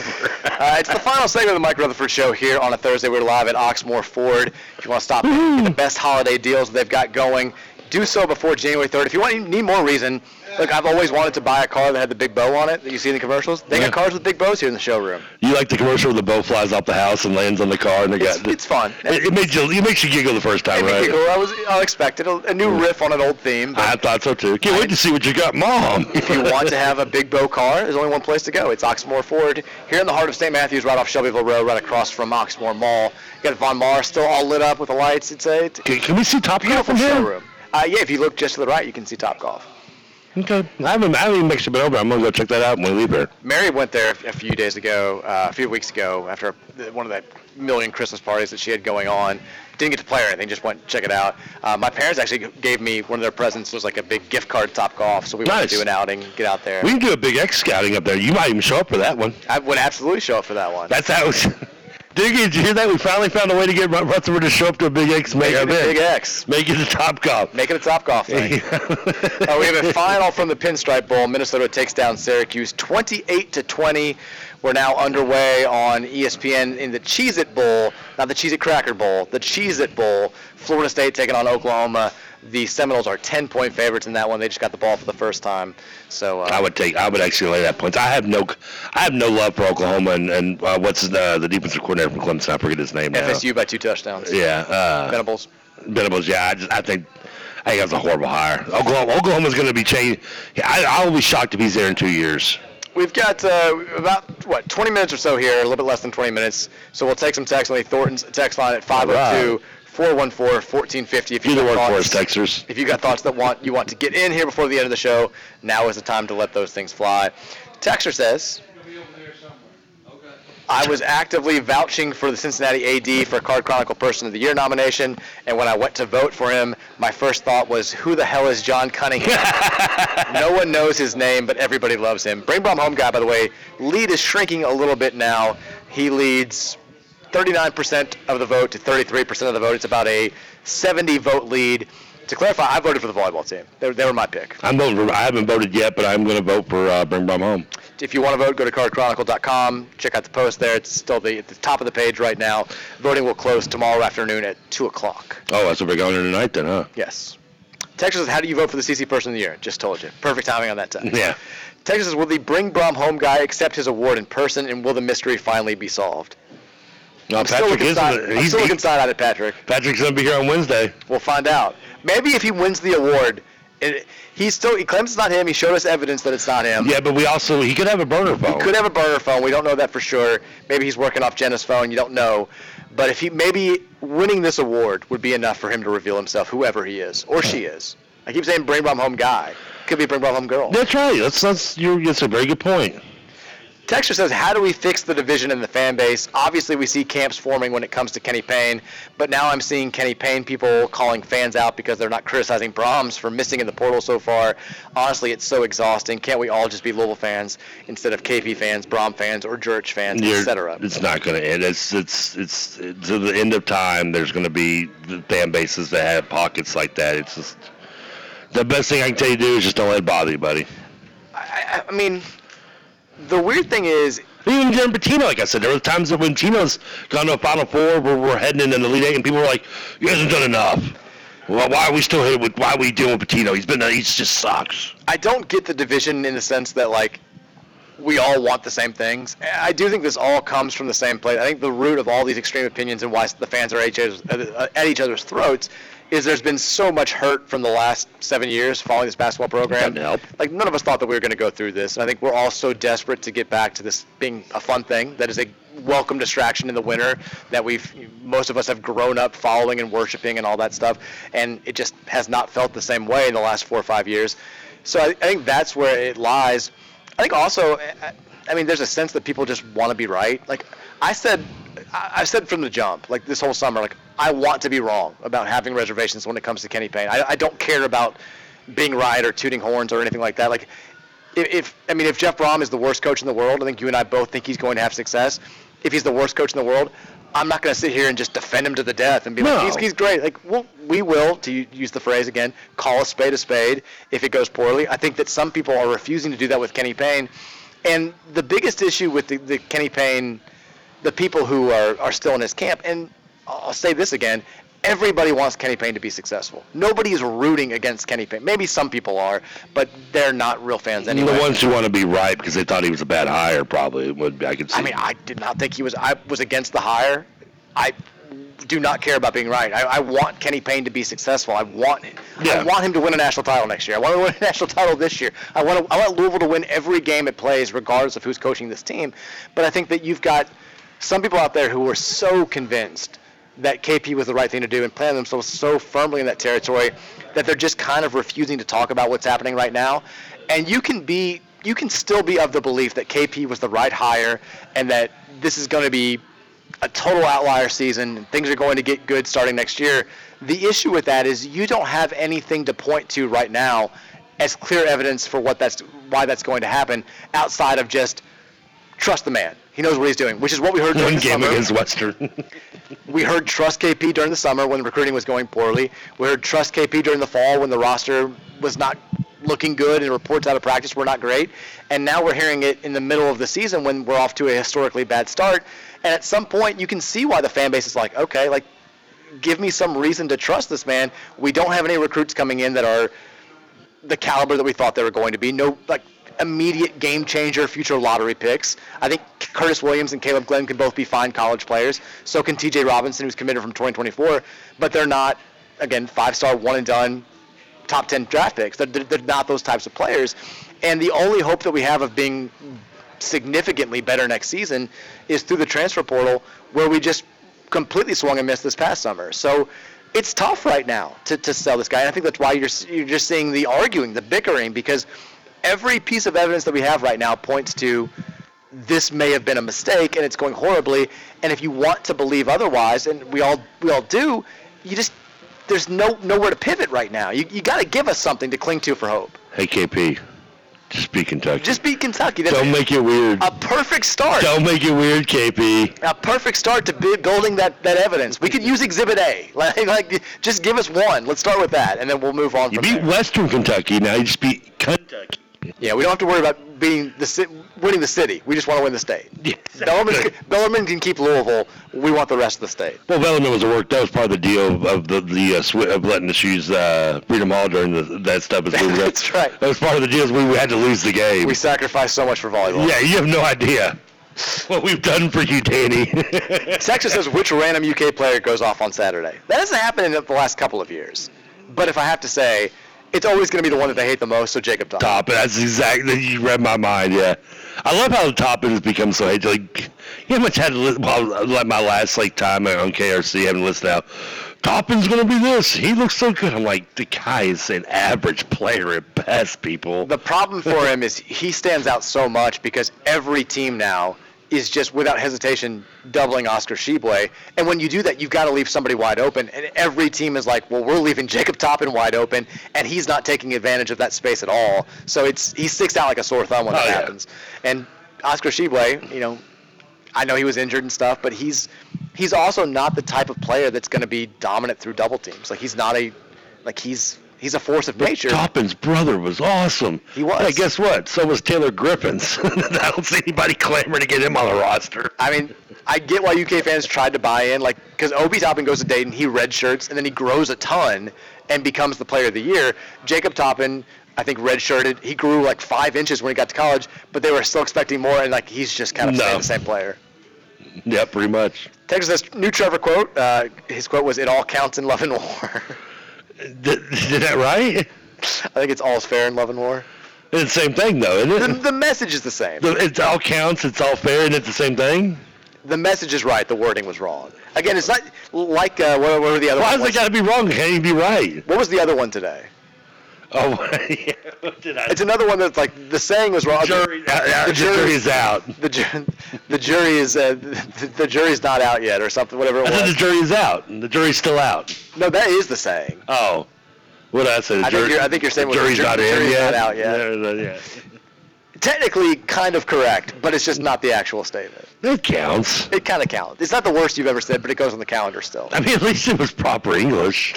Texas says, so what does a buyout on a lifetime contract look like? I'm assuming this is a Calipari tweet or text.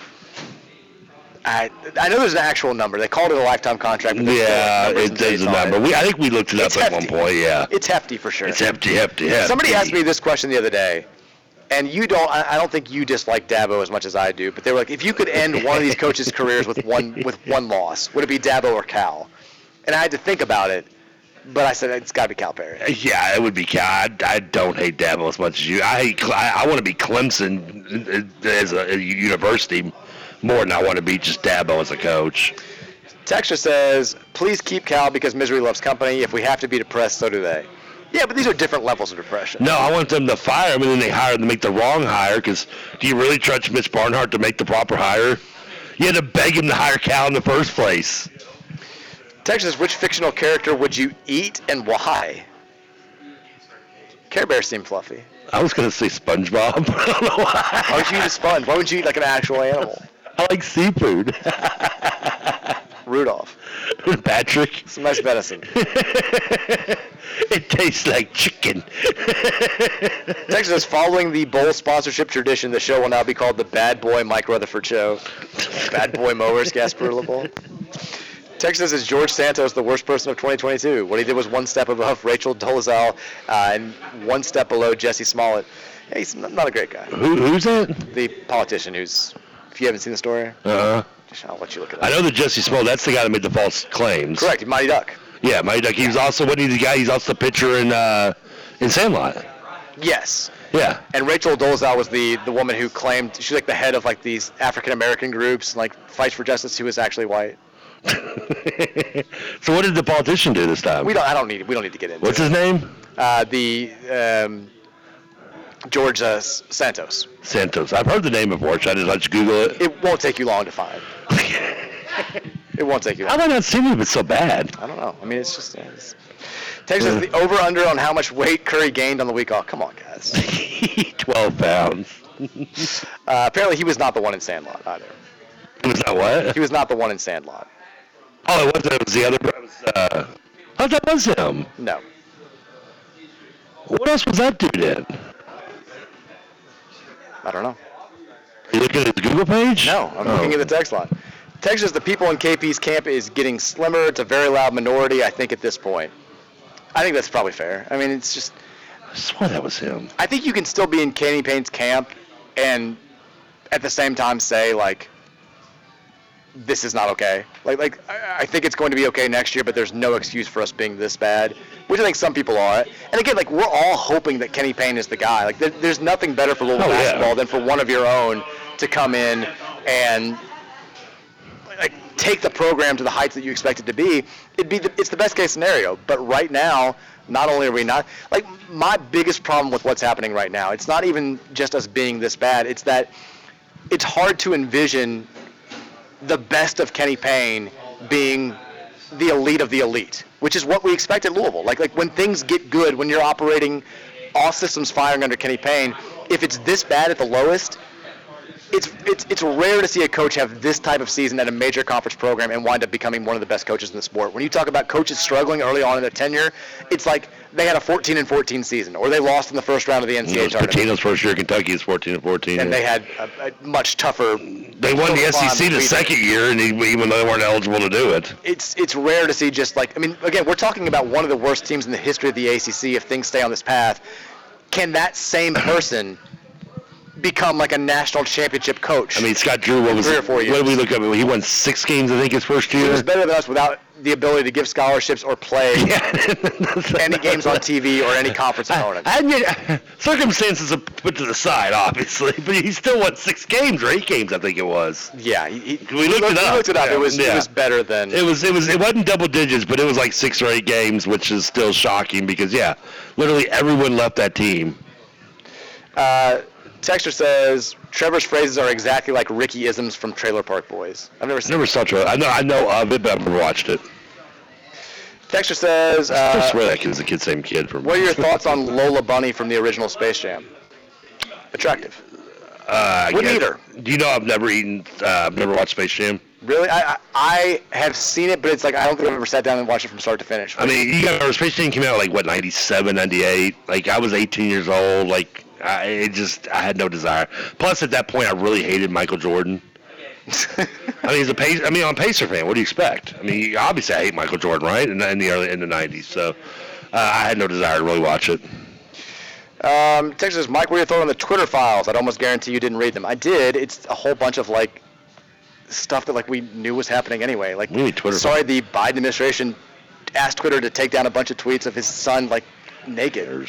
Like, it's just, it's being made out to be. Was he really naked? Way more than it was, yeah, apparently. Texter says, he was, another person saying he's not in Sandlot. And what is he from? Or what was Jesse Smoke? The Jesse Smoke kid was in 2 things. He was in Mighty Ducks. Yeah, he was in Mighty Ducks because he was in the sequel, wasn't he? Or was he the one that cut out of the sequel? I think he was the one that was not in the sequel. I just remember. The one that was in the sequel was in Sandlot. Okay, so was that what it was? Was his brother from Mighty Ducks was the one that was in Sandlot? Yes. He was in, really, I mean, nothing that I saw after Mighty Ducks. So the Sandlot pitcher was Jesse Smoke's brother in Mighty Ducks? Correct. Tommy Hall. He was Terry Hall. The other one was... Okay, so that's probably got confused. Yeah. He wasn't in Mighty Ducks, so okay. I knew it had to be... I just remember the dad walking, I didn't perk my overtime to pay for this. He was on an episode of Coach. I miss Coach. Coach is an underrated show. I was watching Turner and Hooch last night. I mentioned. You did. Greg T. Nelson plays the crooked cop. Sorry for the spoiler. But like I miss Coach was an underrated show. Coach was great. I mean, granted it really jumped when he with Orlando Breakers. Yeah, it was bad. That was bad. But I miss Stauber and what was Jerry Van Dyke's character's name? I forget now. Oh gosh, I forget too. Both were great characters. Yeah, both were great characters. All right, we've got. Do we want to predict? We have the Cheez-It Bowl going on right now. Cheez-It. Oklahoma off to a 7-3 lead. That's amazing. Tonight at ESPN 9:00, Texas versus Washington in the Alamo Bowl. Texas is a 3-point favorite. This is the first, I think, top 20 matchup we've had in any bowl game. Who you got there, TK? Penix is playing, right? I assume yes, he is. I really like Washington's coach, Kalen DeBoer. Like, that dude's kind of. I don't really know anything about him. I know he went from Division II, back-to-back great years at Fresno, and then went 10 games this year at Washington. So he's kind of on an up-and-coming guy. They love to pass the ball. I'm going to go Washington. I think with the win. I'm going to go Texas. They've been good to me in our pick'em this year. I'll say that they win in what will essentially be a home game for them playing in the state of Texas. There's some excitement there. True. We'll go with that. I just don't. I'm going to go with my coaching. I trust him as a coach. What I know about him in a sport time than I do about Sark, who I just don't like. I'm not a big fan either. I'm neither. All right, again, reminder, we're Hey, he's the coach of Washington. Big thanks to Oxmoor Ford for helping us out and hosting us today. If you want the best holiday deals on cars, it's going on this weekend through January 3rd. Stop by. Deal's so good, you'll slap Trevor. Take advantage of the best deal that they've got going on all year long. Tomorrow, we've got Game Day Eve. We'll get you ready for Louisville versus Kentucky and talk all the other nonsense happening in the world of Cardinal athletics. Everyone have a fantastic night. Cardinal Insider with Jody Demling is up next. We'll see you guys. Western Kentucky is. Western Kentucky basketball is up next. 3 minutes. We'll see you guys tomorrow at 3 o'clock. Let me do an outro, Trevor.